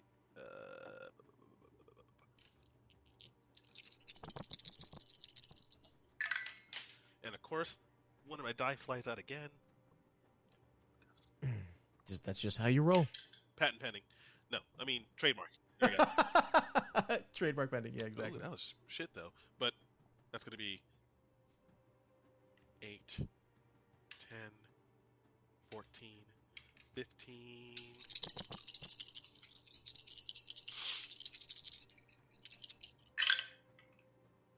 15, 15, 16, 20, 22, 24, 28 points of damage.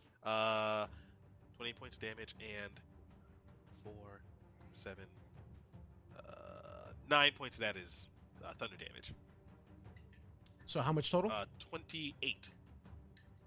Okay, you do 28 points of damage to the thing as your fist careens with it. You see cracks begin to form along its surface, and bits of ice fall to the ground, and as it hits the ground, they melt and dissolve and sink into the earth and soil below. So then as I land on the ground, just gonna spin, rotate, just try and do like a quick strike to, I guess, to the patella, trying to, or where its patella would be if it had, like, Okay, comparable human features. go ahead. But, yeah. That's going to be 17, 27. 27. It hits. All right, so that's just going to be no chain on that one, because it's still the same target. Ooh, perfect. It's going to be... Okay, so that's 5, 10, 15, 16... 21 more points of damage for that one, and 15 of those are thunder damage. Are you kicking or punching? Kicking. As you swing your foot, whack, cracking it.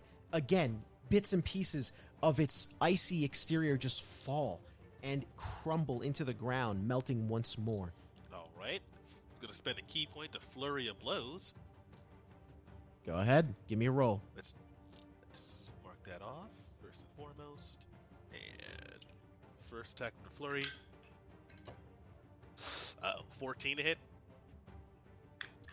Fortunately, 14 misses. All right, then the last one's going to be... There we go, that's better. 24. That does hit. And on top of that, I'm going to need it to make a dexterity saving throw, as it takes Okay. 7, 14, 16, 17 more points of damage, and that's going to be 10 points of... It rolled an 11 for the dex so save. now it's been knocked... Oh, I'm sorry. It's been knocked prone. Okay, so how much is the damage? Shit. I picked up the dice. It was what? I know 10 of those points were thunder damage, but I don't remember the exact... Do you know the total? Shoot, I picked up the dice right afterwards. You know what? I'll make it... What's your average damage with that attack, roughly? What's the dice number? Okay, so the dice would be... It's going to be 1d... It's going to be 1d8 from... 1d8 plus 5 from the unarmed strike as base damage, plus 1d8 thunder damage, plus the 2d8 from the unwasted potential. Okay, so... How about, we'll say... Since you've been doing around 20 points of damage, roughly? It should be, but I know it was a lower number, because most of the damage came from the We'll roll for 20, just so half and half. just for the sake of brevity. Yeah. So we'll do 20, and you whack this thing, and as you do so, you break what you construed as its leg, and it falls over and is now considered prone. As it does so, you see what was where the stub is for its leg begins to regrow and reform, though before your eyes. But the creature is knocked prone. I knocked it down, but I don't know how long it's going to stay that way. But that's it. That's it for Darnum. Okay. That would be Aster's go is next. Aster looks at this creature. He glares at it. He looks at you, Darnum. What reading did you get off of it? Did you see what it was comprised of? I'll be honest. I wasn't even paying attention to it, but I'll take a look at it. Would I be able to tell Aster what energy I'm reading off of this thing? Absolutely. All right, so let me get a quick read on him, or whatever sound it makes when I do the reading. And you're getting pure water. This is just pure water energy from our intense friend over here. Is that so? Well then, allow me. He cracks his knuckles, puts away his sword, walks over to it, touches it, break. And you see cracks begin to form along the icy surface of this creature, and it shatters. He looks over at Mirthal. I'll use my reality outbreak as well. You apply your reaction to it, breaking it as well. The combined effort of both just shatter the creature, rendering this pure water energy being inert, and it dissolves, and then the being trapped within the crystal is freed. Alright, I want to set up the charge as well. Okay. You get a charge. Yes, sir. And let me turn off the combat music and return to creepy shit. There we go. Wait, All that right. that wasn't the worst of it. No. Oh, Okay. So, combat has now ended. Well, combat has ended for now. There's a being laying on the ground, and he seems to be breathing, but he's completely wrapped in bandages. So, Francis, wake up. I'll peel back one of the bandits that's in the night. And As soon as you peel back one of the bandages, weakly a hand grabs yours, but yet you were able to peel off a little bit, and you see just etheric energy flowing off of it. Darnum, should your eyes of creation be activated, you also see etheric energy flowing off of this being. it's It's safe okay. to assume that he is the Aetherian that you're looking for, potentially. So, Francis, okay, we came here to help you and his wife. Tokraxis looks at you. And how does Tokraxis speak, by the way, Mirthal? I forgot to ask you already. He can speak multiple languages, so Okay. Looking upon both of you, he starts speaking in the Elden tongue. yeah, I'll reply back to him. You're safe. And get you out of here as soon as we can. We have got to free the others. And on that note, the next crystal that's there, Yeah. I'm going to break it with the breaker ability. Okay. And the next crystal beside you looks to be a Demikir. This is a male Demikir, very stout individual. Has a bit of a beer belly, right? Nothing too much, but you can kind of see the abs forming, and then right where the gut forms, completely gone. It's just a little bit of a gut. Yeah. And give me a nature roll. Sure.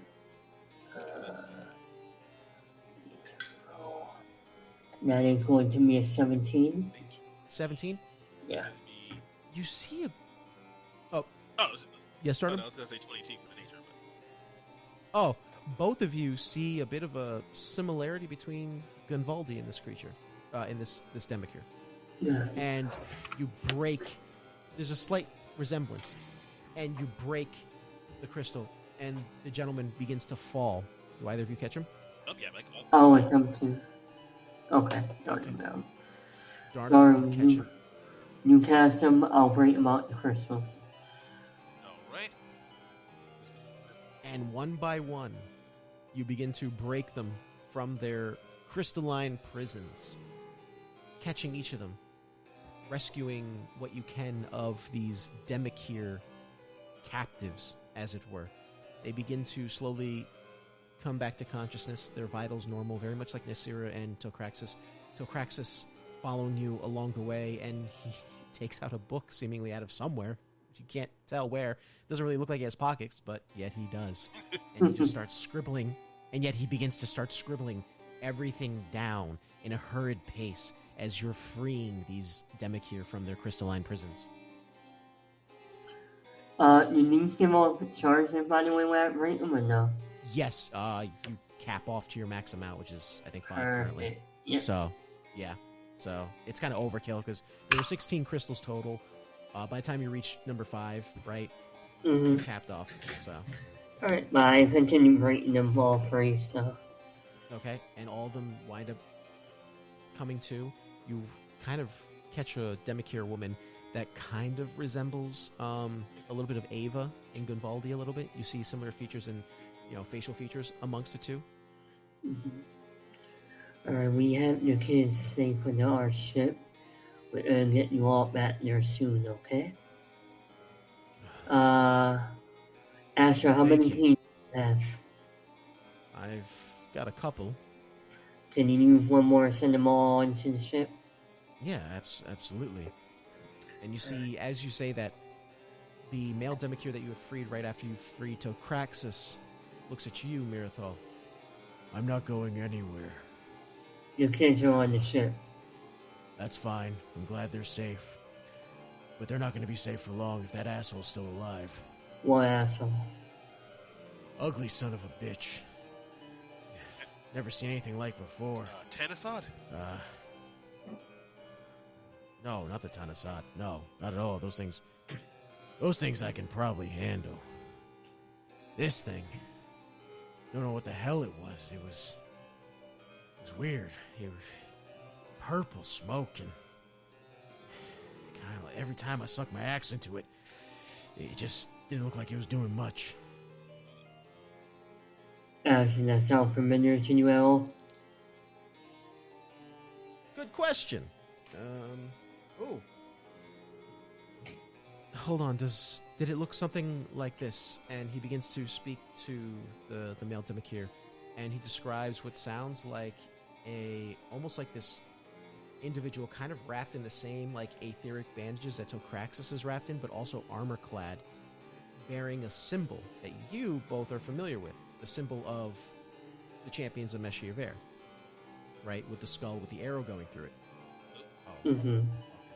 He describes the symbol of Meshir that's synonymous with the champion of Meshir, should I say.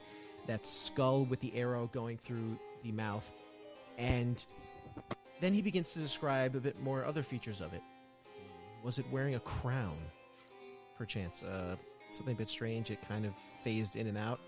And the man nodded the Demikir, the male, nodded his head. That's it. He goes, okay. Well then, he thrusts a key forward, turns it. You see the gate, the Bevelovian gate open up, the stable of Bevelovian gate open up and reveal to what looks like the mess hall of the kitchen of the Blue Mask.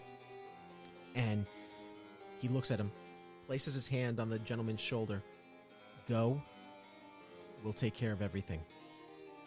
And if anything, if we're not back in a few hours, tell...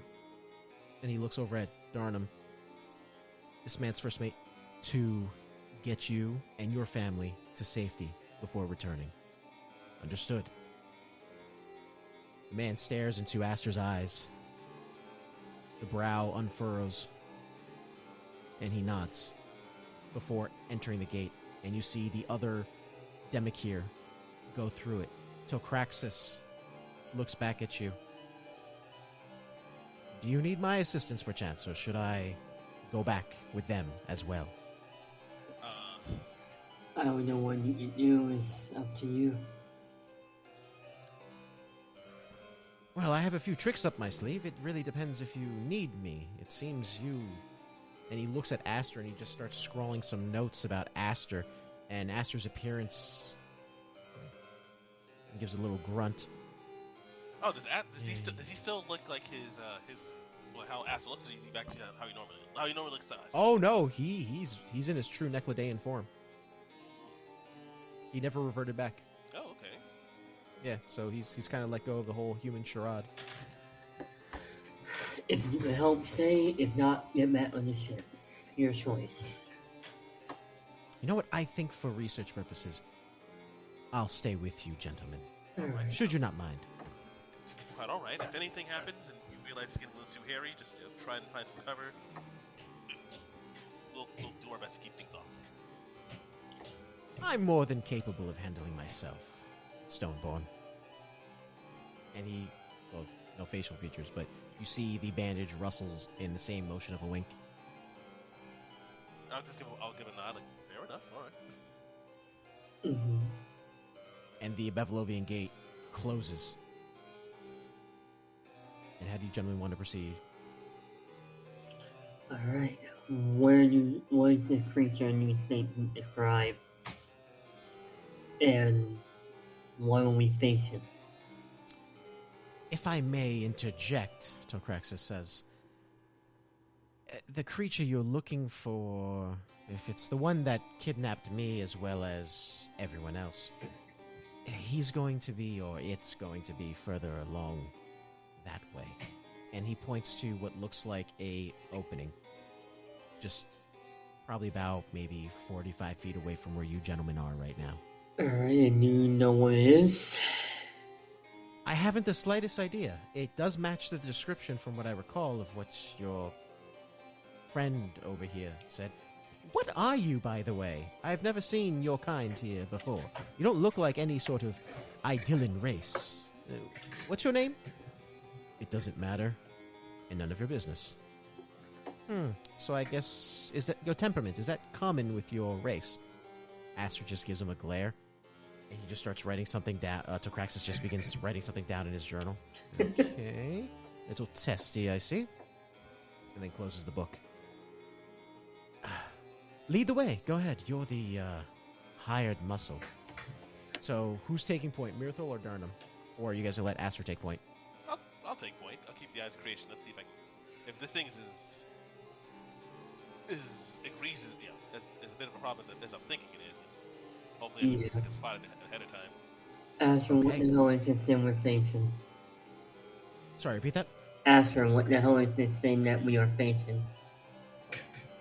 I've never seen it myself before, but there are stories of a long time ago, this Mad King, he came to power all throughout the Nine Realms, and in some way he was able to manipulate. They thought he was maybe either a powerful Go-Rin or maybe a incredibly powerful medium, maybe even had a stargazer. They just don't know.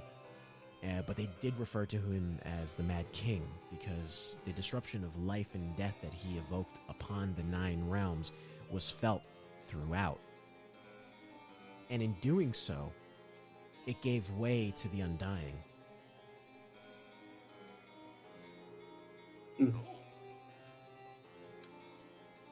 But, and ironically enough, it was an Undying, one of the first Pathfinders, that actually brought an end to his reign. But ever since, the balance between life and death has ever been disrupted. There's some theories about who it could have been. Strange things from possibly, well, not amongst the common folk, but amongst me and my kin. Possibly it was some sort of agent of chaos that went to this orderly realm and did its thing. Or rather, maybe an aspect just got a little too carried away with what they could do and thought they can do a better job. No one knows for sure. Just know that once it was defeated, this thing appeared later on, not too long after, and has been around ever since. Well, that's not good. No, not at all. It's been felled many times, but it just keeps coming back. Well, maybe this time we can break it. Maybe. Let us proceed, though. The more time we spend talking and dawdling, the more time this thing might have time to recoup and maybe move elsewhere, and then just do the same thing to another village. This is true. And so I'm assuming you gentlemen proceed throughout the cavern. Yep. Yes. Okay. You proceed down this narrow cavern, it getting a little bit tighter to the point where you guys have to go single file down it. But as soon as you enter, you see what looks like a strange throne. Darnum, if you have your eyes of creation, you see the distortion, synonymous with Lovium or anything of a Bevelovian nature. You, Mirthal, however, you see, as well as Aster, a throne made of pure Lovium. Sitting upon it is exactly how Aster described this being wrapped in bandages, similar to Tokraxis, but armor-clad as well, wielding what looks like an axe in one hand, a bearded axe in one hand, with a two-handed sword on its back, still within its scabbard, and wearing a strange crown that also has this weird conflux of etheric and, shall I say, annihilus energy. Mirthal, you can tell, but for you, Darnum, it looks like a distortion. And it just sits there, its eyes staring back at you, glowing bright red. What do you gentlemen do? At Darnum.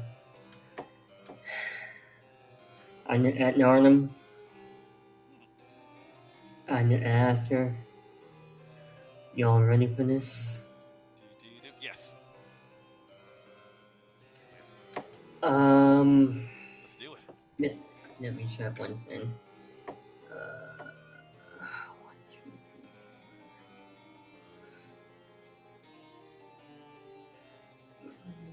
3, 4, 5,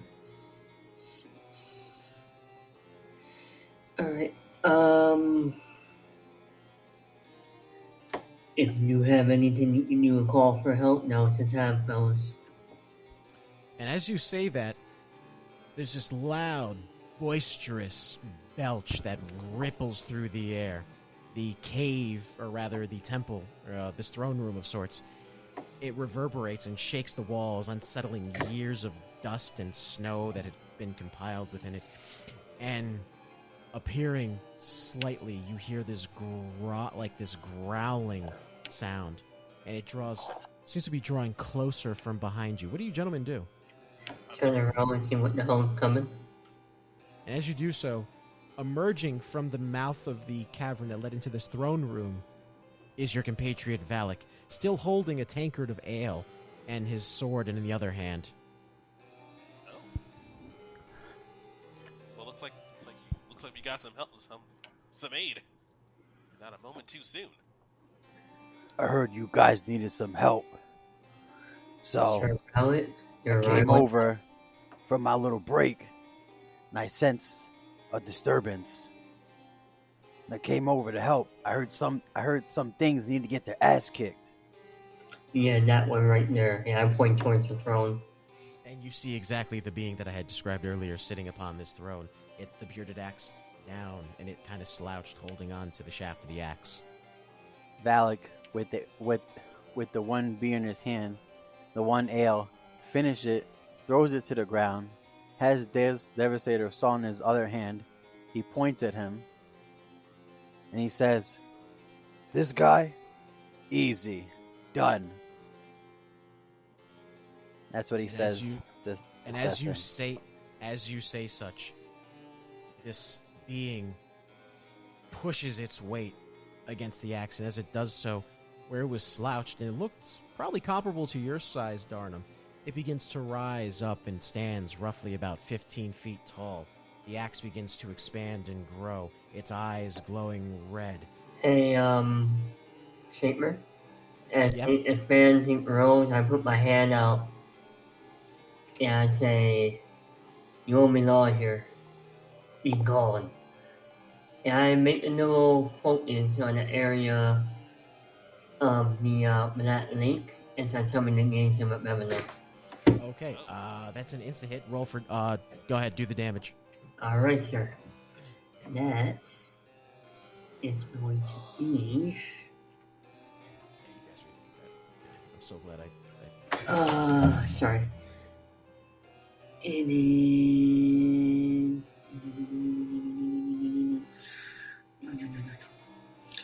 Alright. It's going to be 316 points of annihilus damage, Okay. 24 sanity damage, and we all have a mantis on it. Okay. Oh.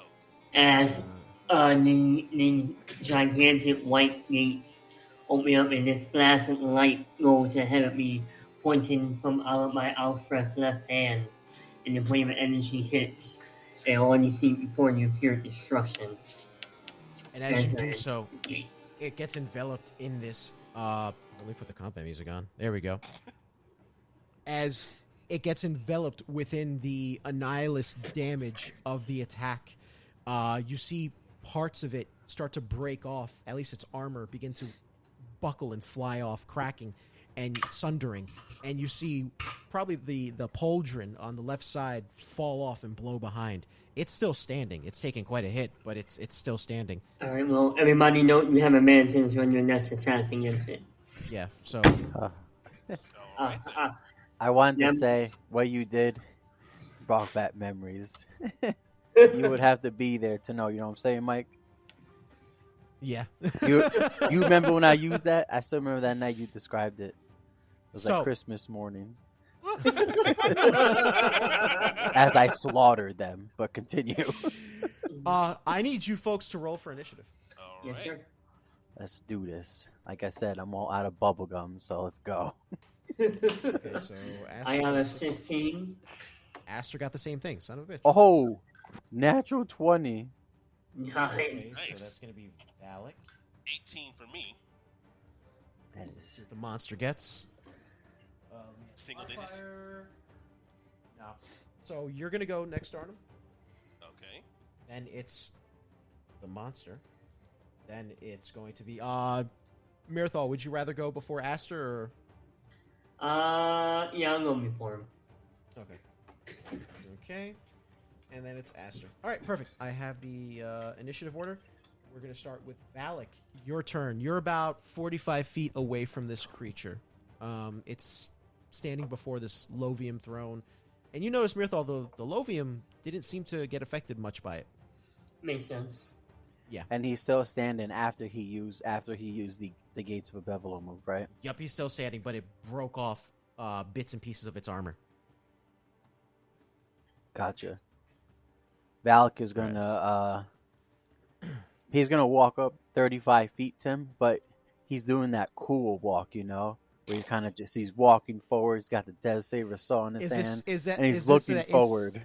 Is this that Instagram video where like you're taking your steps forward, but every step it's like the beat, and it cuts to like an angled shot from below to like make it look like you're taller than you actually are? Yeah, and, like, ripped and yeah. glistening and stuff. Okay, gotcha. Okay. Yeah, his body is all glistening, oiled up, and everything. Wait, What he was doing Where did before. that come from? Don't worry about it. What he was doing before, by the way. So you kind of like get this like kind of blinded by the sparkle of his body.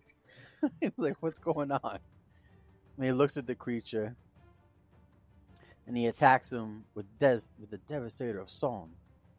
Okay. Give me an attack roll. All right.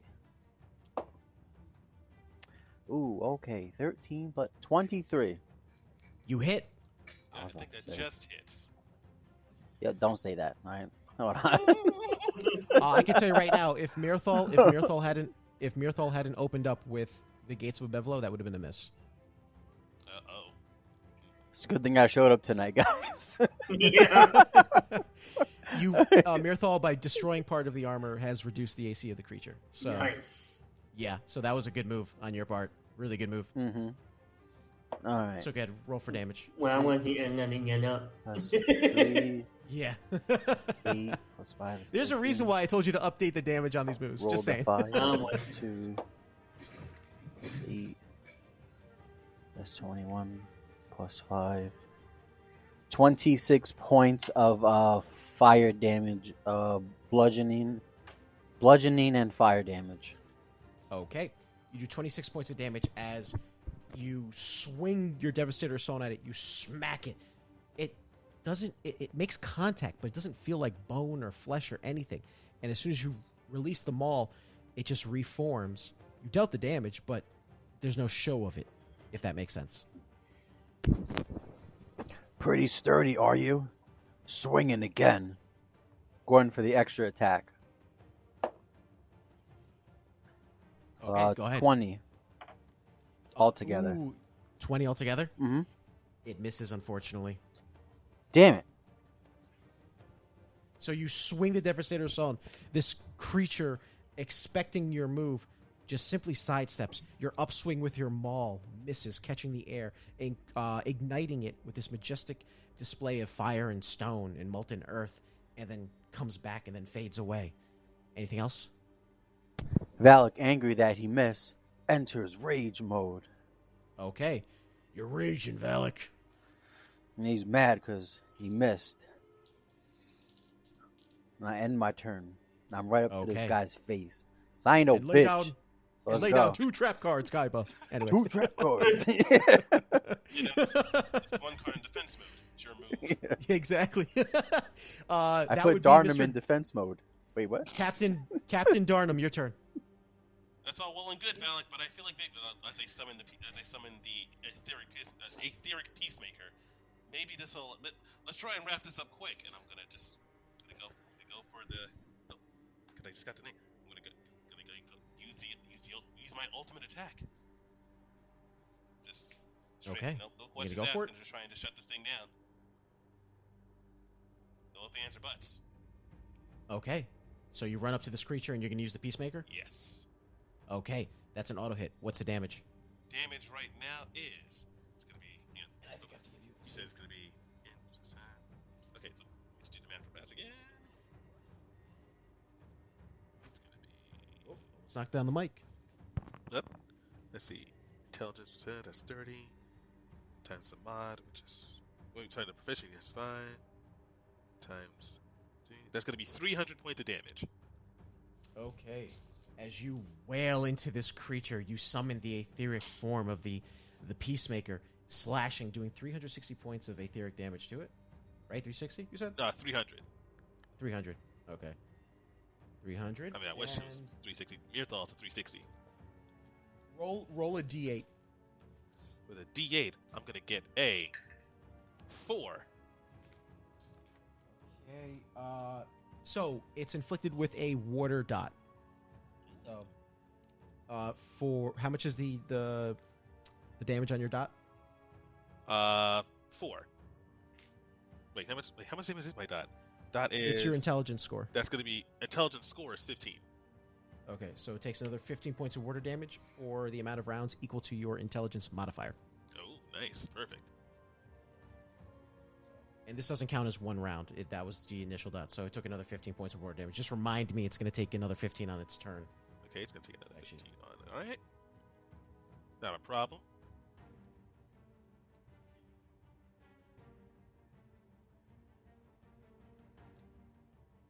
And in doing so, as you strike it with the Peacemaker, bits and pieces of more armor fly off its right pauldron, sundering and just dissolving into the air as if it never existed. Okay. That's strange, but alright. And as I just stare this creature down. It glares back at you, its eyes just menacingly red. Anything else? Because as a bonus action, let me see. Will this work?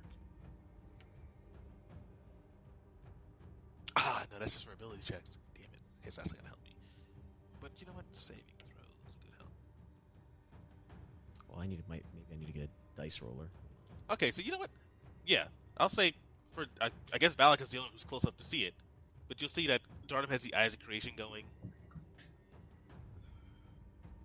But you see that the same kind of the glow in his eyes are also starting to reflect. The glows are starting to reflect, and the tattoos are tracing along his skin. I'm gonna for the first time activate my frost rune to give myself a +2 to all of my ability checks and saving throws that use strength and constitution for the next 10 minutes. Okay, good, very good. Anything else, Captain? That's it for me, because I feel like I'm going to need it. Up next is the monster, so he's going to take another 15 points of water damage. Boom. All of a sudden, you see these crystals form and just explode on his body. Ice crystals, I should say, explode on his body. Glares at Mirthal. And he points at Mirthal. Mirthal, I need you to make a dexterity saving throw. Alright. 17 is the DC, by the way. I failed. I rolled a natural 1, 5. Ooh. 2, 3, 4, 5, 6, 7, 8. Oh. Oof. You take 57 points of storm damage as he points out to you, thrusts the axe into the ground. It sinks a little bit, and you hear the rumbling in the cave, and these dark clouds begin to pour through the walls, impossibly so, and a bolt of lightning just strikes you. Oh boy. Yeah, so dex save. Let's see. Let's see.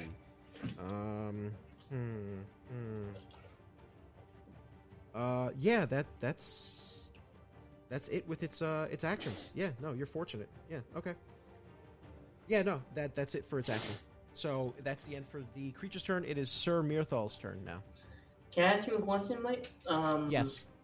Was that like the pure storm damage? Yeah, pure storm damage. Can I break it?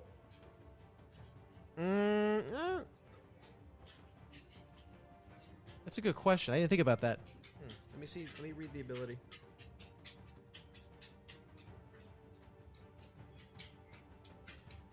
Yeah, you can. Okay.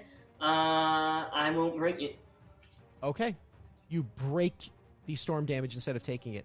The creature, I'm going to retcon now. The creature looks at you and just glares. It tilts its head.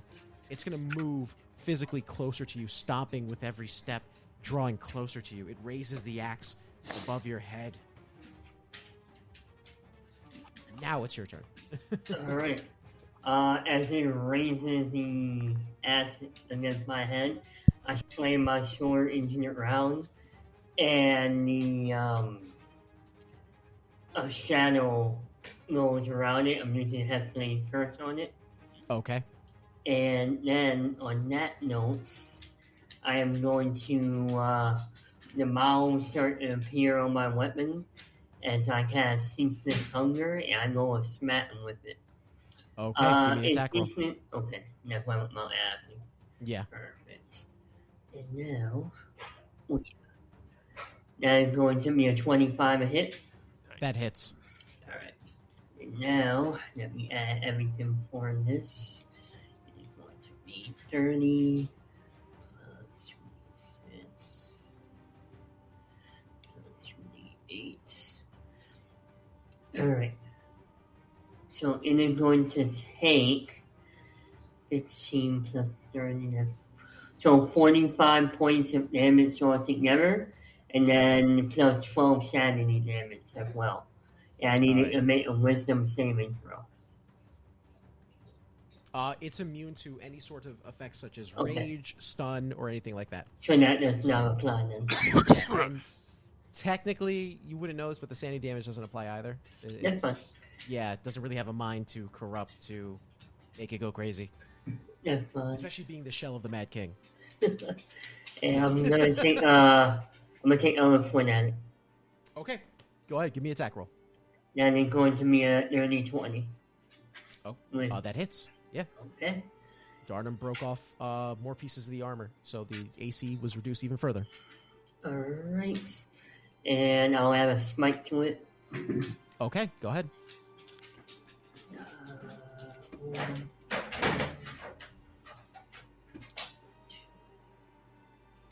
Sorry, guys. I need to apologize. That's all good. Loki seems to be helping you out, though. So Yeah, you hear him, right? yeah, I know nuts in there. he's a good boy. He's so cute.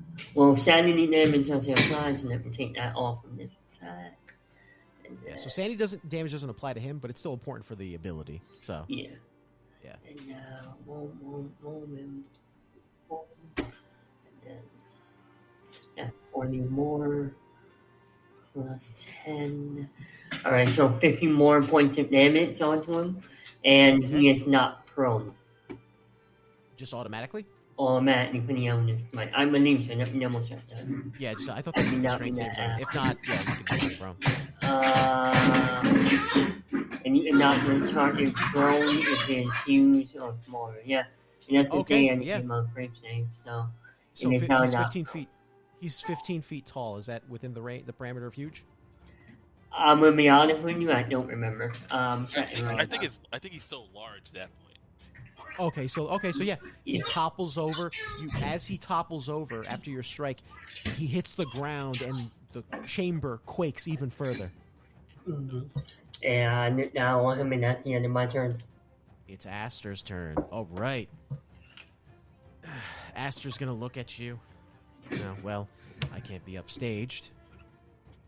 And he puts his hand out forward. And he positions himself so Valak won't get caught in the crosshairs. Nice. Yeah. Otherwise, it'd be very bad for Valak. I can take him, Mike. No, I don't know. Is Valak saying that? Nah, I'm just kidding. I don't know what you're about to do, so I don't know. We'll wait. Puts his hand out forward. The unstable Abevelovian gate appears, and similar to yours, but instead it appears with the image of the court of the king in crimson, and he gets rushed with a wave of annihilus energy. That's going to be... I'm sure he's fine. Oh wait, where's the ball standing here? That's the problem. Well, he tried angling it where nobody else can get hit, so. Yeah. Okay, so this creature gets... the Mad King gets blasted with more annihilus energy. You see just bits and pieces of it being torn away, and it begins to reveal what's underneath the bandages. Very similar to Tokraxis with the etheric energy, but you also see kind of that similar conflux of the annihilus energy swirling, similar to what you see with the stone that I think Darnum has it now in his possession. Yes. Mm-hmm. That you see that swirling effect of the annihilus and etheric energy. Oh, well. That reminds me, what Tokraxis doing? He's like writing down something while we're finding it. Yeah, pretty much. Yeah, exactly. He's just scrawling everything down in a hurried pace. He's like taking notes, trying to do some sketches. He's trying to get as much as he possibly can because he doesn't know this is like a once in a lifetime opportunity. Pretty much. Yeah. So, he's not doing anything. He's there if you need him, but he's more there just to observe. So, with that being the end of Aster's turn, we go back to Sir Valak, top of the initiative order. How far is this being? You're right in front of it. Oh, And wait. isn't it prone? Yeah, you're still. Yeah, it's actually knocked prone, so you have advantage on attack rolls. All right.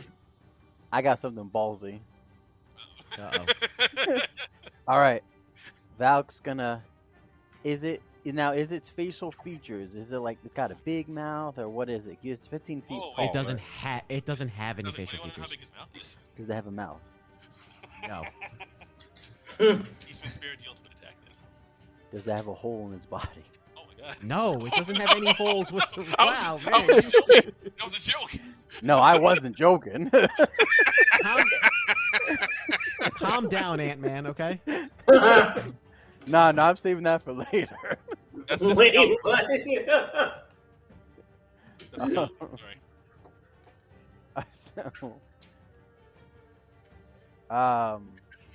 So Valak is gonna.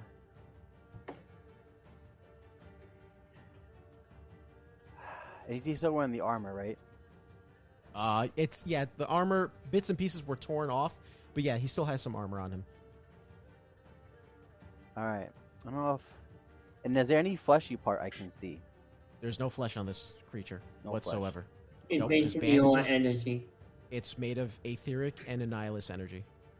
And the energy that was just shot at him was etheric. No, wait, It what was energy was shot? from, Yeah, it was annihilus. It was annihilus damage. Okay, I just want to Yeah. know. Okay. All right. So, I wonder if this is gonna work. Can always try. You never know until you try. It's made of etheric. So, since I have advantage, all right, I'm gonna go with a regular attack, but I'm using the boon of ceaseless hunger. Okay, describe that. Ceaseless Consume hunger, attack you can roll, hear it. and upon a hit, it deals damage to anyone in a 3x3 box, and multiply your strength modifier by your plus modifier plus your weapon damage. Okay, so yeah, you're doing. It's not the boon of ceaseless hunger. It's just a ceaseless hunger, your ability. Oh, sorry. Yes, I'm using Yeah. that's what I meant. I'm using the ability. Okay. Okay, yeah. So go I ahead. was just reading what it was called. Make an attack roll. You have advantage on this attack roll. All right. 13. So let's roll again. Ooh, 15. 25 total. Oh yeah, you hit. You hit. Okay. And it's going to be the same. It's going to be the regular and the fire damage. And then, since I'm using this, So- I'm going to have to figure out how to use So this. it's your strength. It's your strength times your. What was it? Your strength modifier times your strength score plus your weapon damage, if I'm not mistaken. Right? Yes. Multiply your So- strength modifier by your plus modifier plus your weapon damage. Yeah. So it's going to be your strength modifier times your strength score. So multiply those two plus your weapon damage. My Whatever the strength modifier is it 20? So 20 times 5. So that's going to be 100 plus your weapon damage, and that's going to be all annihilus damage. Okay. Not fire or anything like that. Just Oh, pure Annihilus because of the boon. Okay. because of the Gotcha. ability. Yeah. Yep, I gotta write the Annihilus damage down. Okay. Let's go. 3, 6, plus 5, 11. Next attack. 3, plus 4, 7. Plus 5 is 12. 23. So 123 points of damage. Okay. Minus 123. I thought I gave you guys this. Okay, cool. You swing this this maul in a circular fashion, hitting everything around you, including this prone being. What else, Valak? Now, is that tax? Is this a one-time thing for this combat, or can I use it again? You can use it again as long as you have a attack action or an action to do so. Yeah, I mean it's technically extra attack, so yeah, I'll do it one more Okay. time. Go ahead, make an attack roll with advantage again. Oh, natural 20. Okay, Okay. so it's basically the damage times 2. So Okay. whatever your so it's going to be 100, so that's going to be 200, and roll for the weapon damage. Yep. Yeah, and then times that by 2 as well. 2. So 5 is 7 plus 5 is 12, so that's 24 for the first one, then 6. 1, that's 7 plus 5. 12, 24. So 248. 248 Yes. for weapon. In total, yeah, sorry. Okay. In total. Okay. 248. Is that it? Yes. Okay, so the second phase triggers. Uh-oh. The creature winds up using one of its abilities, shall we say, or one of its passives, to sunder all the armor off of its body as well as the bandages, revealing what is its combination of etheric and annihilus core. As it stands, it winds up letting out a large scream. I need all of you to make a wisdom saving throw. Oh my. Oh shit. The DC Okay. is 17. 17. Yeah. Oh, you just made it. Okay. Yeah. Oh boy. Okay. What'd you get? I'm trying to see because if 22. I have, I Sorry, had what'd an you get, Darnum? advantage on something. I think it wasn't that though.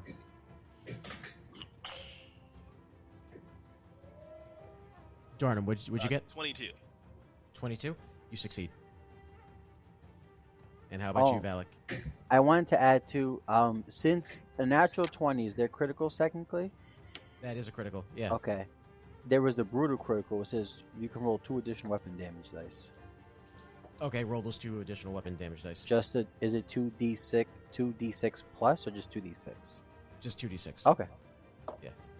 Or that's 5, so just extra points of 9 damage. 9 extra Okay. points. I'll Yep. double it since it's a critical. Okay, cool. Alright, so I'm gonna So- roll for a wisdom save, and I don't have no advantage because that's only in world. Okay. 17. 17 is a DC save. God, I only have a +2. You can do this 15 or greater. 10. 10. Yep, total. You are overcome by this frightful presence of this being before you. Any sort of attack made against it is with disadvantage for 1 round. That's just playing to you, Valak, since you failed the save. Mirthal and Yep. Darnum, since you both made the save, you guys are fine. Okay. Hmm.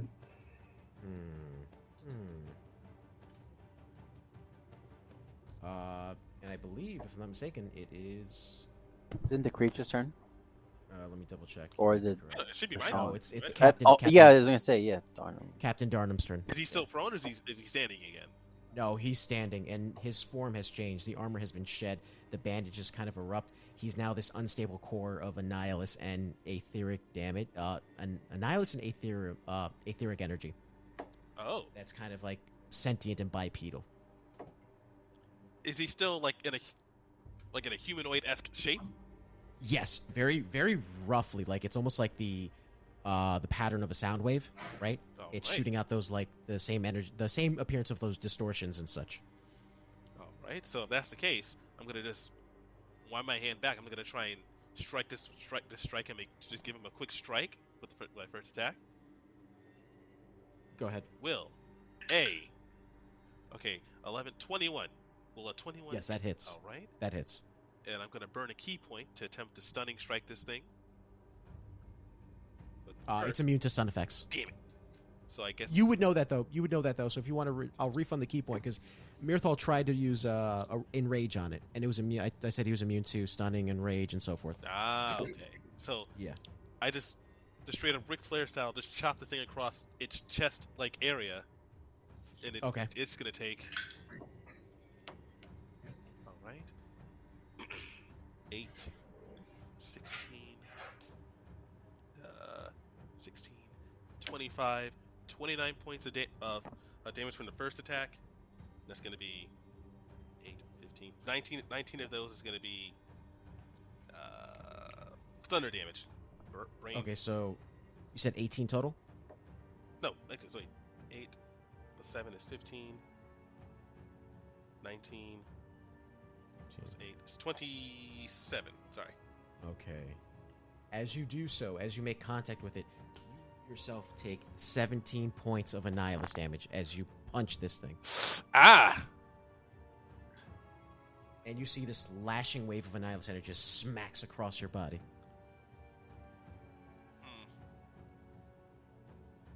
All right. If that's the case, what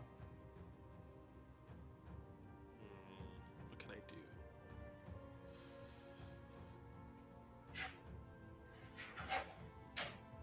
All right. Well, I guess I better keep it up then. It's like as I wince back, just other hand, gonna just go straight for gonna go for a second strike. Will that 26 hit? Yes. Yes. Oh, yeah, definitely. He's going to take 9, 12, 15, 20 more points of damage. And okay. 5, 9, and you 12 of those points. Yeah. Wait. No. 20, 5, 9. Yeah, 12 of those points is going to be thunder damage. Okay, and you take another 17 points of Annihilus damage as another wave just rips across you. As I just recoil back down again. How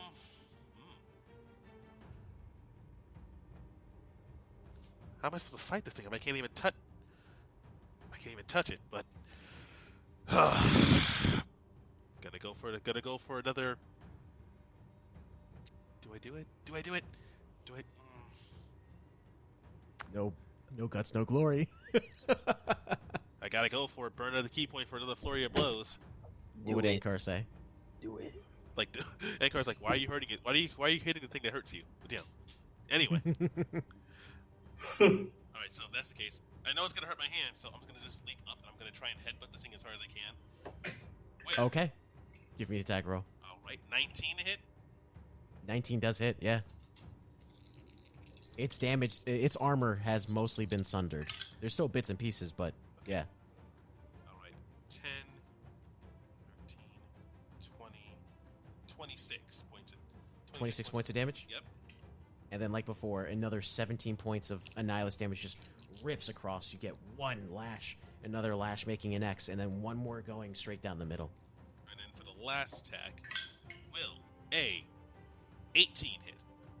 Yes, 18 does hit. All right, so for the last one, just as I just hold, I just rub my forehead, I just gonna go right between the uprights and just try and just give like a quick boot to the crotch, or what would be the crotch, I imagine.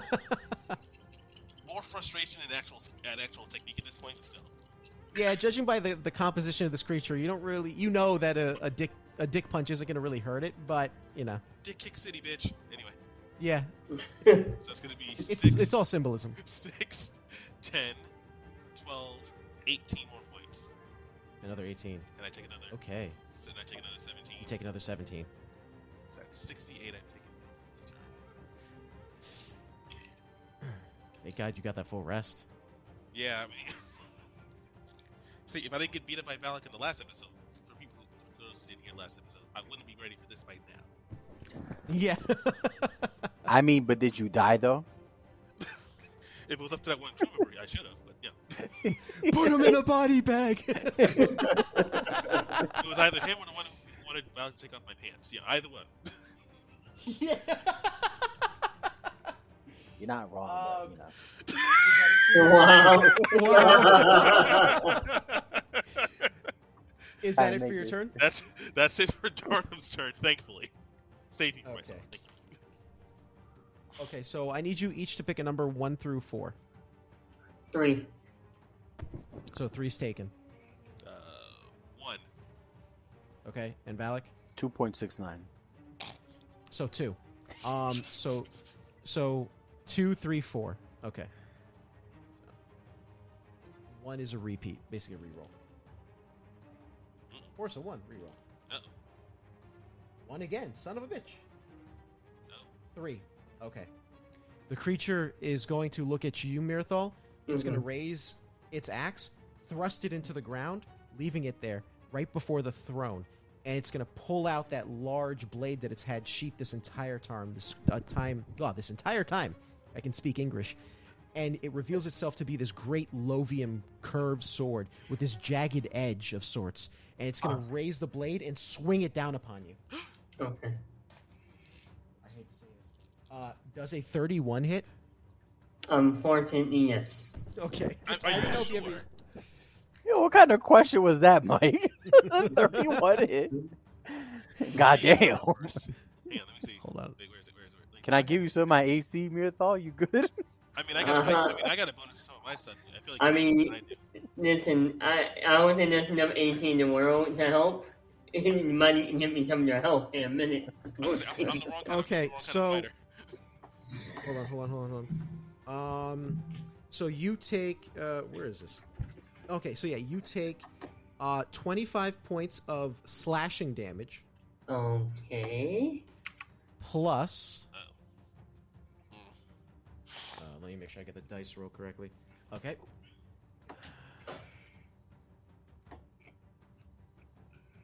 Oops, I used the wrong amount of dice. My bad. He threw too many dice on the floor. He's counting. I did. Don't worry about picking them up. Just whatever you got in the tray. Plus another additional 50 points of annihilus damage. Son of a- Oof. How is Mirthal looking? I don't know. How are you looking? hurt. How are you looking, Mirthal? I went And from perfect condition to very, very hurt in a minute. So this creature pirouettes with the blade, now being free of its armor, essentially, almost now being able to nimbly move, swings and cleaves this blade across your body. It passes through you, and where it should cleave flesh and separate sinew from bone, it doesn't do so. But you still feel as if it's tearing through you, and you're struck with this slashing damage as well as the gut wrenching annihilus damage. I believe you don't you get a resistance to annihilus though, because you're armor, or no? I have a resistance from the armor, but I always forget what the hell it is. Give me one. It's annihilus. I could have swore it was annihilus insanity. I'm gonna take the word on it, so then I'm Yeah. gonna take that half. Yeah, so you only take 25 annihilus technically. Okay. Yeah. I see the sanity on it. I just don't know if maybe I had necrotic as annihilus. I think that's probably what you did. So if you, yeah, it's pretty much almost the same. All right. So for now, All right. So instead of looking close to death, I look like halfway. but he's gonna swing again. Okay. Oh, I wish I didn't roll that. Yeah, so 20. Yeah. Sorry. Yeah. It's a crit. Do I have anything I can do? Nope. Okay. Go ahead. Hold on. Mike, Yes. how much damage does he normally do? Prior, it's gonna be the same attack, so it's going to be, I think it was like 66 plus 10, so that's gonna be 70 automatically, Okay. plus another potentially 66, and then annihilus. Mirthal was, instantly dead. Then. uh, I have 101 life hit points. okay. So if you do more than that in one attack, I'm dead. That's applying D&D death. We're Yes. going to be using Lost Chapters of Idylla death now. Okay, cool. So, things will be a little different for you if your companions can't resurrect you in 3 turns. Yeah. Okay. But yeah. So you see this as he swings again, recovering from that spin, and cleaves Mirthal in half. But what looks like he would cleave Mirthal in half. But the blade just goes right through him. Mirthal lets go of his blade. It clambers to the ground. Cling, cling, cling. Mirthal drops to his knee. It's like Boromir in Lord of the Rings Fellowship getting struck by the arrow slowly as he's defending Merry and Pippin, or trying to. And then he swings down one more time. And then you see Mirthal just fall face first into the ground, just staring blankly out into the beyond.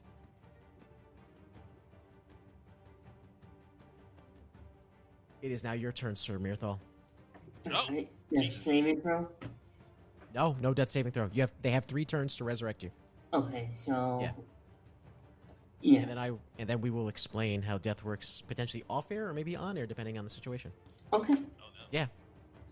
So And, okay, my turn, and then it's the following turn, right? oh, that's right. Shit. Yeah, so it's Yeah, Aster's okay. turn right now. Yeah. Oh, my bad. No, you're yeah. fine.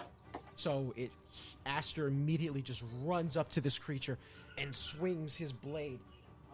Let's see what breaker ability does he want to use?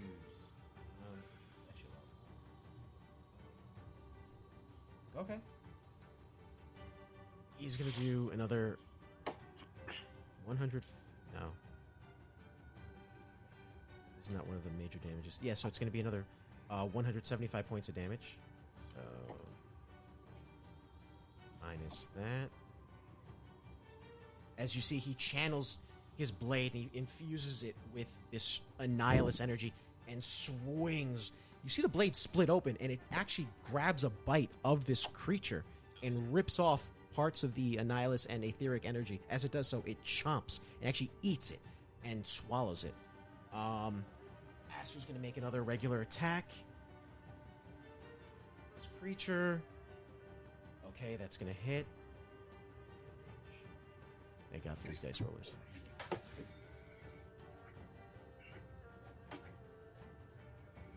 Okay, it's going to be another 74 points of annihilus damage.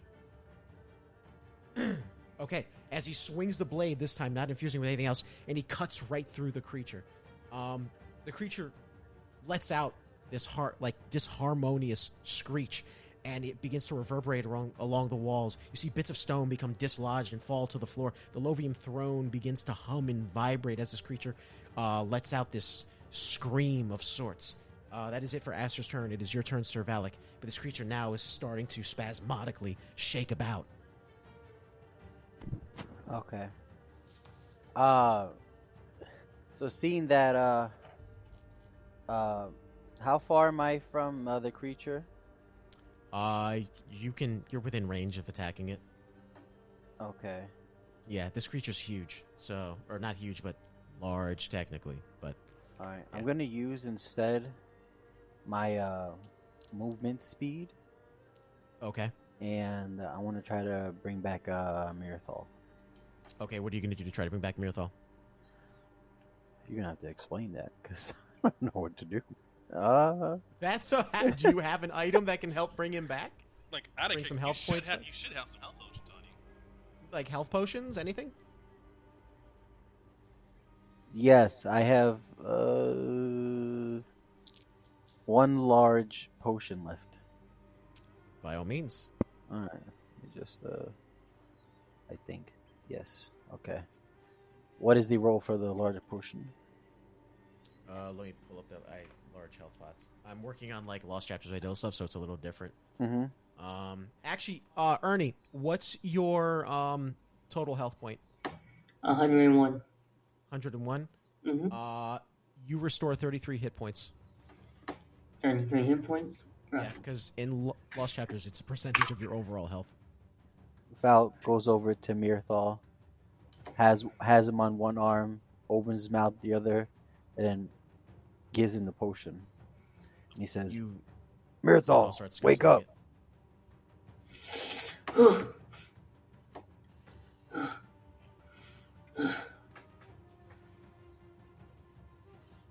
You ain't going down that easily. Come on.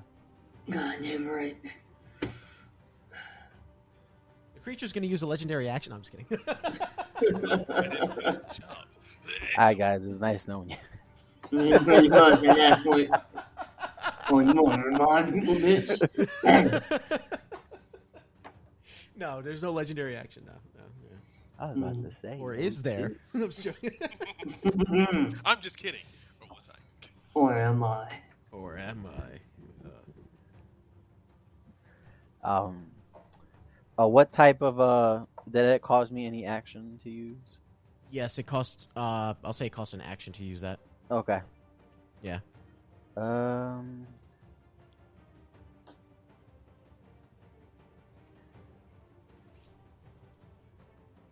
Now, I have a question. Yes, sir. On my abilities, Yes. am I able to like transfer an ability to someone or like a boon or something? No, Or the it effects doesn't of work. a boon or something? It doesn't like work that way unless it says so. You can't do so. Okay. Yeah. So if it says you can, this affects you or an ally, then yeah, you can do something like that. But if it doesn't, then no, it's pertaining to yourself or whatever it states within the effects of the boon. All right. Valak says to the creature, "It's time for you to die." And reaching in his pocket, he's gonna. I don't know how this is gonna work because I just got this, so only Darnum would know what this is. So is Darnum gonna do the slow motion look? And Oh God! Oh my God! also remembering that Darnum is still standing next to this thing. And he Oh says, God! Yeah. "You guys, you might want to step back a bit." He takes Uh, out an he- etheric detonator. What? Oh no. Oh I'm no. blowing this motherfucker up, Mike. Hang Go on, ahead. Wait. Think I don't know about how it works. You just gave it to me last it. episode. Wait, you didn't So wait. you- No. It's like, no, I didn't check to see how this works first. But I didn't bother to ask Mike how does it work exactly, but yeah. So yeah, if Shaper, you how throw does it, this work? you throw it, and everyone caught within a. why? Give me a second. I gotta pull up my notes now. Not like this. I think it's a 3x3 or 5x5. Not like Yeah, this. I don't So- have any of the notes on that. I just have what's it I'll called. just ask me and I'll provide it for you. Okay. One moment, por favor. I'm going off like the Not like this, Jamie, please. fumbling through. He's like, not like this, not like this. Nothing like this. God damn, gadgeteers, fuck me. So yeah, they do a dexterity saving throw. So whatever your save is, that's what they have to meet.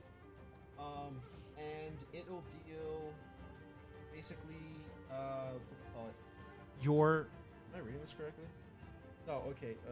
Yeah, so it's gonna be your intelligence times your intelligence score times your proficiency modifier.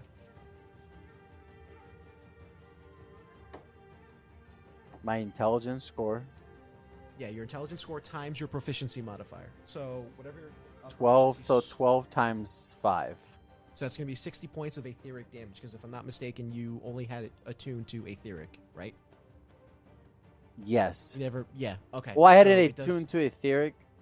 I guess just etheric, like in general, like not in anything else. So yeah. Yeah, so it's going to do anyone who fails the save. It's a 3x3, by the way, around the creature. So, Well, I warned everyone. So do they have an opportunity to move or no? I'll give anyone caught in the blast radius a advantage on the attack. So that would be Darnum and Aster. So, Alright, so which one? What am I rolling? okay, Aster got a 17. What kind of save? What about you, Darnum? What kind of save is it?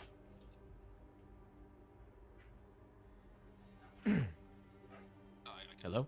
Oh, what was it? I didn't hear what you said. Dexterity saving throw, Oh, Darnum. okay, I'm good with that. So it's either Yeah. gonna be You and Aster are affected by it, so. 20 or Oh, and I gotta roll for the creature. 28. Okay. Oh, you probably definitely. Oh, creature rolled a natural fucking 20, of course. So anyone who succeeds takes half damage. If I'm not mistaken, it's gonna be 8. So I don't take anything. What? I have evasion, so I don't take anything. Okay, so you're fine. Yeah. So I want to do something, but not to the detonator. Just right before Okay. it goes off. okay, what are you trying to do? No, nothing to the creature, but I want to. Valk is going to hold Mirthal, and like shield him. Well, Mirthal's not affected by it. Okay, cool. Then I Yeah, don't the only need to do people all based that. off based off of where you thrown it or where you threw it, it's only affecting Aster, Darnum, and the creature. Because this creature's large, so its hitbox is a little larger than normal. I'm saying hitbox, but yeah. So the creature succeeded, natural 20. Darnum doesn't take any damage, and I'm assuming Aster probably won't, but what's your DC, by the way, JB? My DC. It's going to be 8 plus your proficiency modifier, plus, if I'm not mistaken, your dexterity modifier. My DC said the +3. Dexterity. Okay, so plus 3 for dexterity, plus 8, that's 11. What's your proficiency? Plus 5? Plus so 5. 16. 16. So 16 is the save. They all succeeded. Darnum takes nothing, Aster takes half, and the creature takes half. So that's going to be 30 points of damage. This thing is looking pretty rough. Anything else? And just in case, Valak is going to stand in guard in front of Mirthal. Okay, sweet. 2 for 1. I like it. Oh, no. Wait, did I say that out loud? My bad. I mean, Good luck, Darnum. Good luck now. Good luck. I am the captain now. Is that it for you, Sir Valak? Yes, he's in front of him, kind of holding his arms up to his chest and preparing for putting himself in defense, preparing for the attack, if any, Okay. against them. Darnum, it's down to you. All right, if that's the case. Your go. All right, then. So then, I'm still directly in front of our. I don't even know what to call this thing now. But what can I do? Oh, I know what I can do. You there, Vajan? Oh, can you hear me? Hello. Yeah, you're very soft. Like it's coming very lightly. Yeah, what is going on with it? How about There you now? go. Now you're low. Much better. Yeah, it's a lot hard now. I'm fucking done. So check this out. You know what?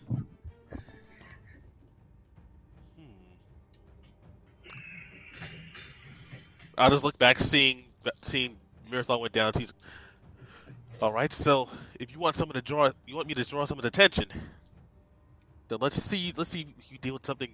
Just you see Darn, his eyes closed, his eyes open. Whatever glow that was for the eyes of creation just blares while all the runes on his body glow. As he goes from 7 feet to 11 feet, and I'm going to use my giant smite. Oh, So- okay. So you see Darnum almost doubles in size. Like think of it like going from Lou Ferrigno Hulk to like Broly from DBZ Gotcha. in terms of Okay. proportions. How tall are you now? Like 11 feet. You just reached my height. Well, yeah, well that's still a feat. Don't I know. I'm diminish just this. saying. Don't diminish this. Stop taking away his moment. No. Valak looks over and he's like, see a tear? And he's like, my man.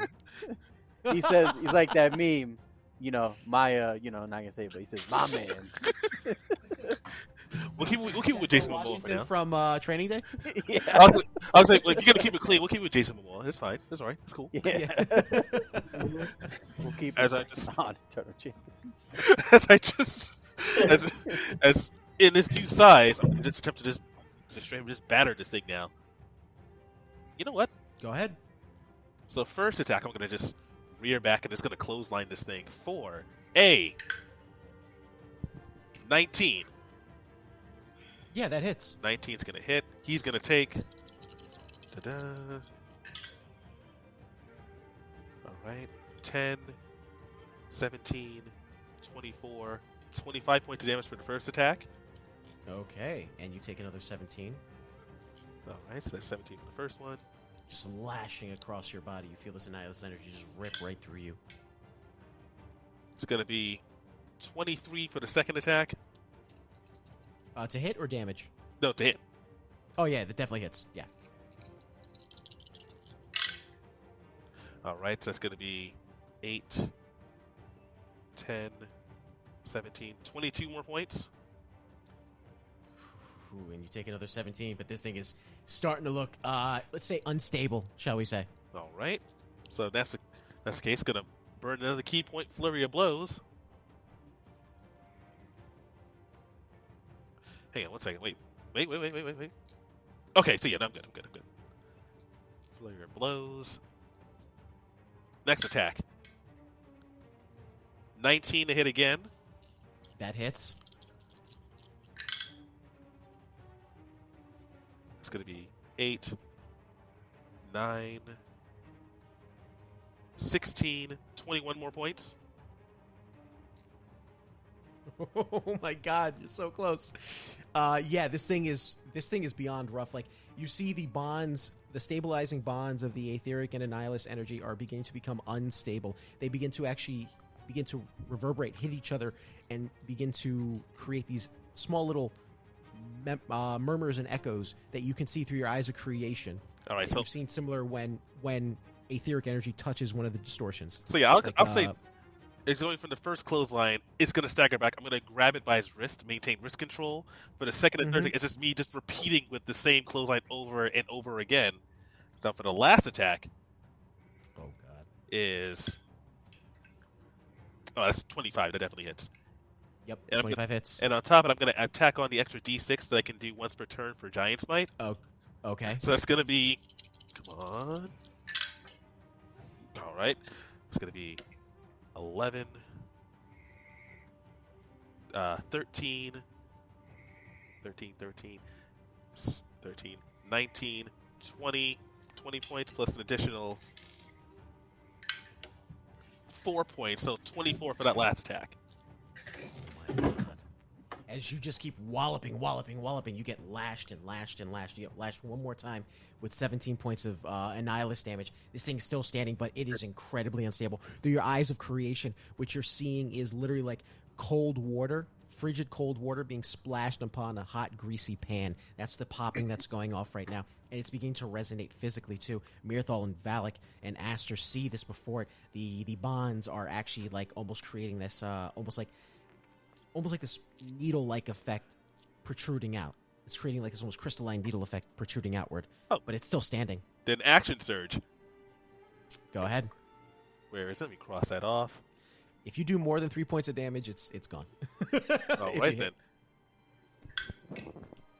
21. That hits. It's gone. All right. So wait. So how are you? What are you doing? So let's see. 4. Okay. I rolled a 5 in here to make this work. Okay. So for that last, like the final, like the final strike is instead of just like hitting it one more time for the clothesline, I'm going to just take it, since I still have it by its wrist, the way I flavored it, I'm going to just lift it up over my head onto my shoulders. Then I'm going to press it up over my head, and then just tombstone it down into the ground, to head first.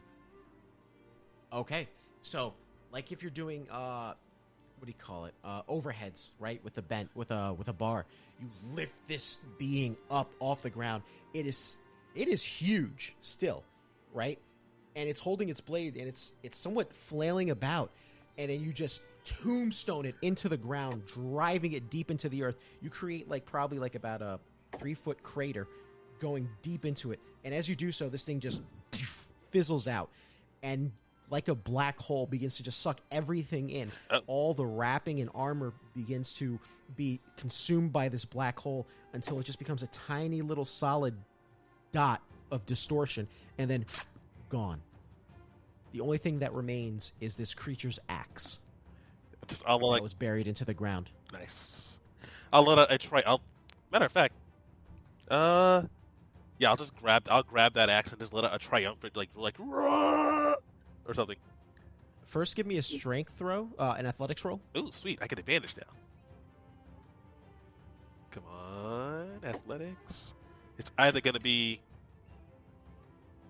athletics a dirty 20 or that was a journey. 23. Give me a wisdom saving throw now. Oh dear. I just wanted to be cool. Well, I'm good. 17. I hope. 17. Wait, that didn't sound confident. Wait, do I have anything good? Do I have anything that'll bail me out of this? Anything else? No, I don't. Appearing. So, where do you have your Mark of Aeotis? It was on my. Oh, it was right. It was on my chest. So, on literally the mirror side of it, appears this strange symbol. Unlike, it bears a similarity between the symbol of Meshiver's champion, but it's different. The arrow isn't going through the side of the jaw. It is literally going through the skull as if it's ripping through the skull, and there are bits of bone fragment breaking. This strange mark appears on your body. Let me change the music. Oh. Oh, no, it's more tranquil. Oh, So, okay. the strange mark appears through your body, but you have this axe now in tow. And that is where we will end tonight's session. Oh. Shit, okay. Thank you for joining us for another episode of Eternal Champions. I've been your host and shaper, Michael DeLeon. Joining me today, we have our very own Captain Darnum Han, played by Ash. Oh, thanks for listening, everybody, and I'm glad we all survived. Next, we have our own Sir Mirthal, played by not Vash. Wow, Ernie. See, I gotta take my name off. That's too hard to remember. That's it. That's the only way. Thank Yeah. you very much, everyone. Have a good night. Take care. And last but not least, joining us when we needed him the most, He returned. he returned like Gandalf on that third day. Sir Valak, also played by our very own Supreme Giga Chad JB. I hope you guys enjoyed the episode. I sensed a disturbance in the force, and I had to help my compatriots. So, And that you did. And you actually helped Mirthal stave off death. So, Yeah. mhm. Yeah, Yeah. you definitely, because I had no healing potions on me. You definitely saved his life. yeah. I mean, to be Yeah. fair, Mirthal has a ton on him. I forgot to everything else. I used my last one, so yeah, I had to get more. Yeah. Don't worry, I got something, guys. It's all good. So, I'll give thank you them for all. thank you for listening to another episode of Eternal Champions.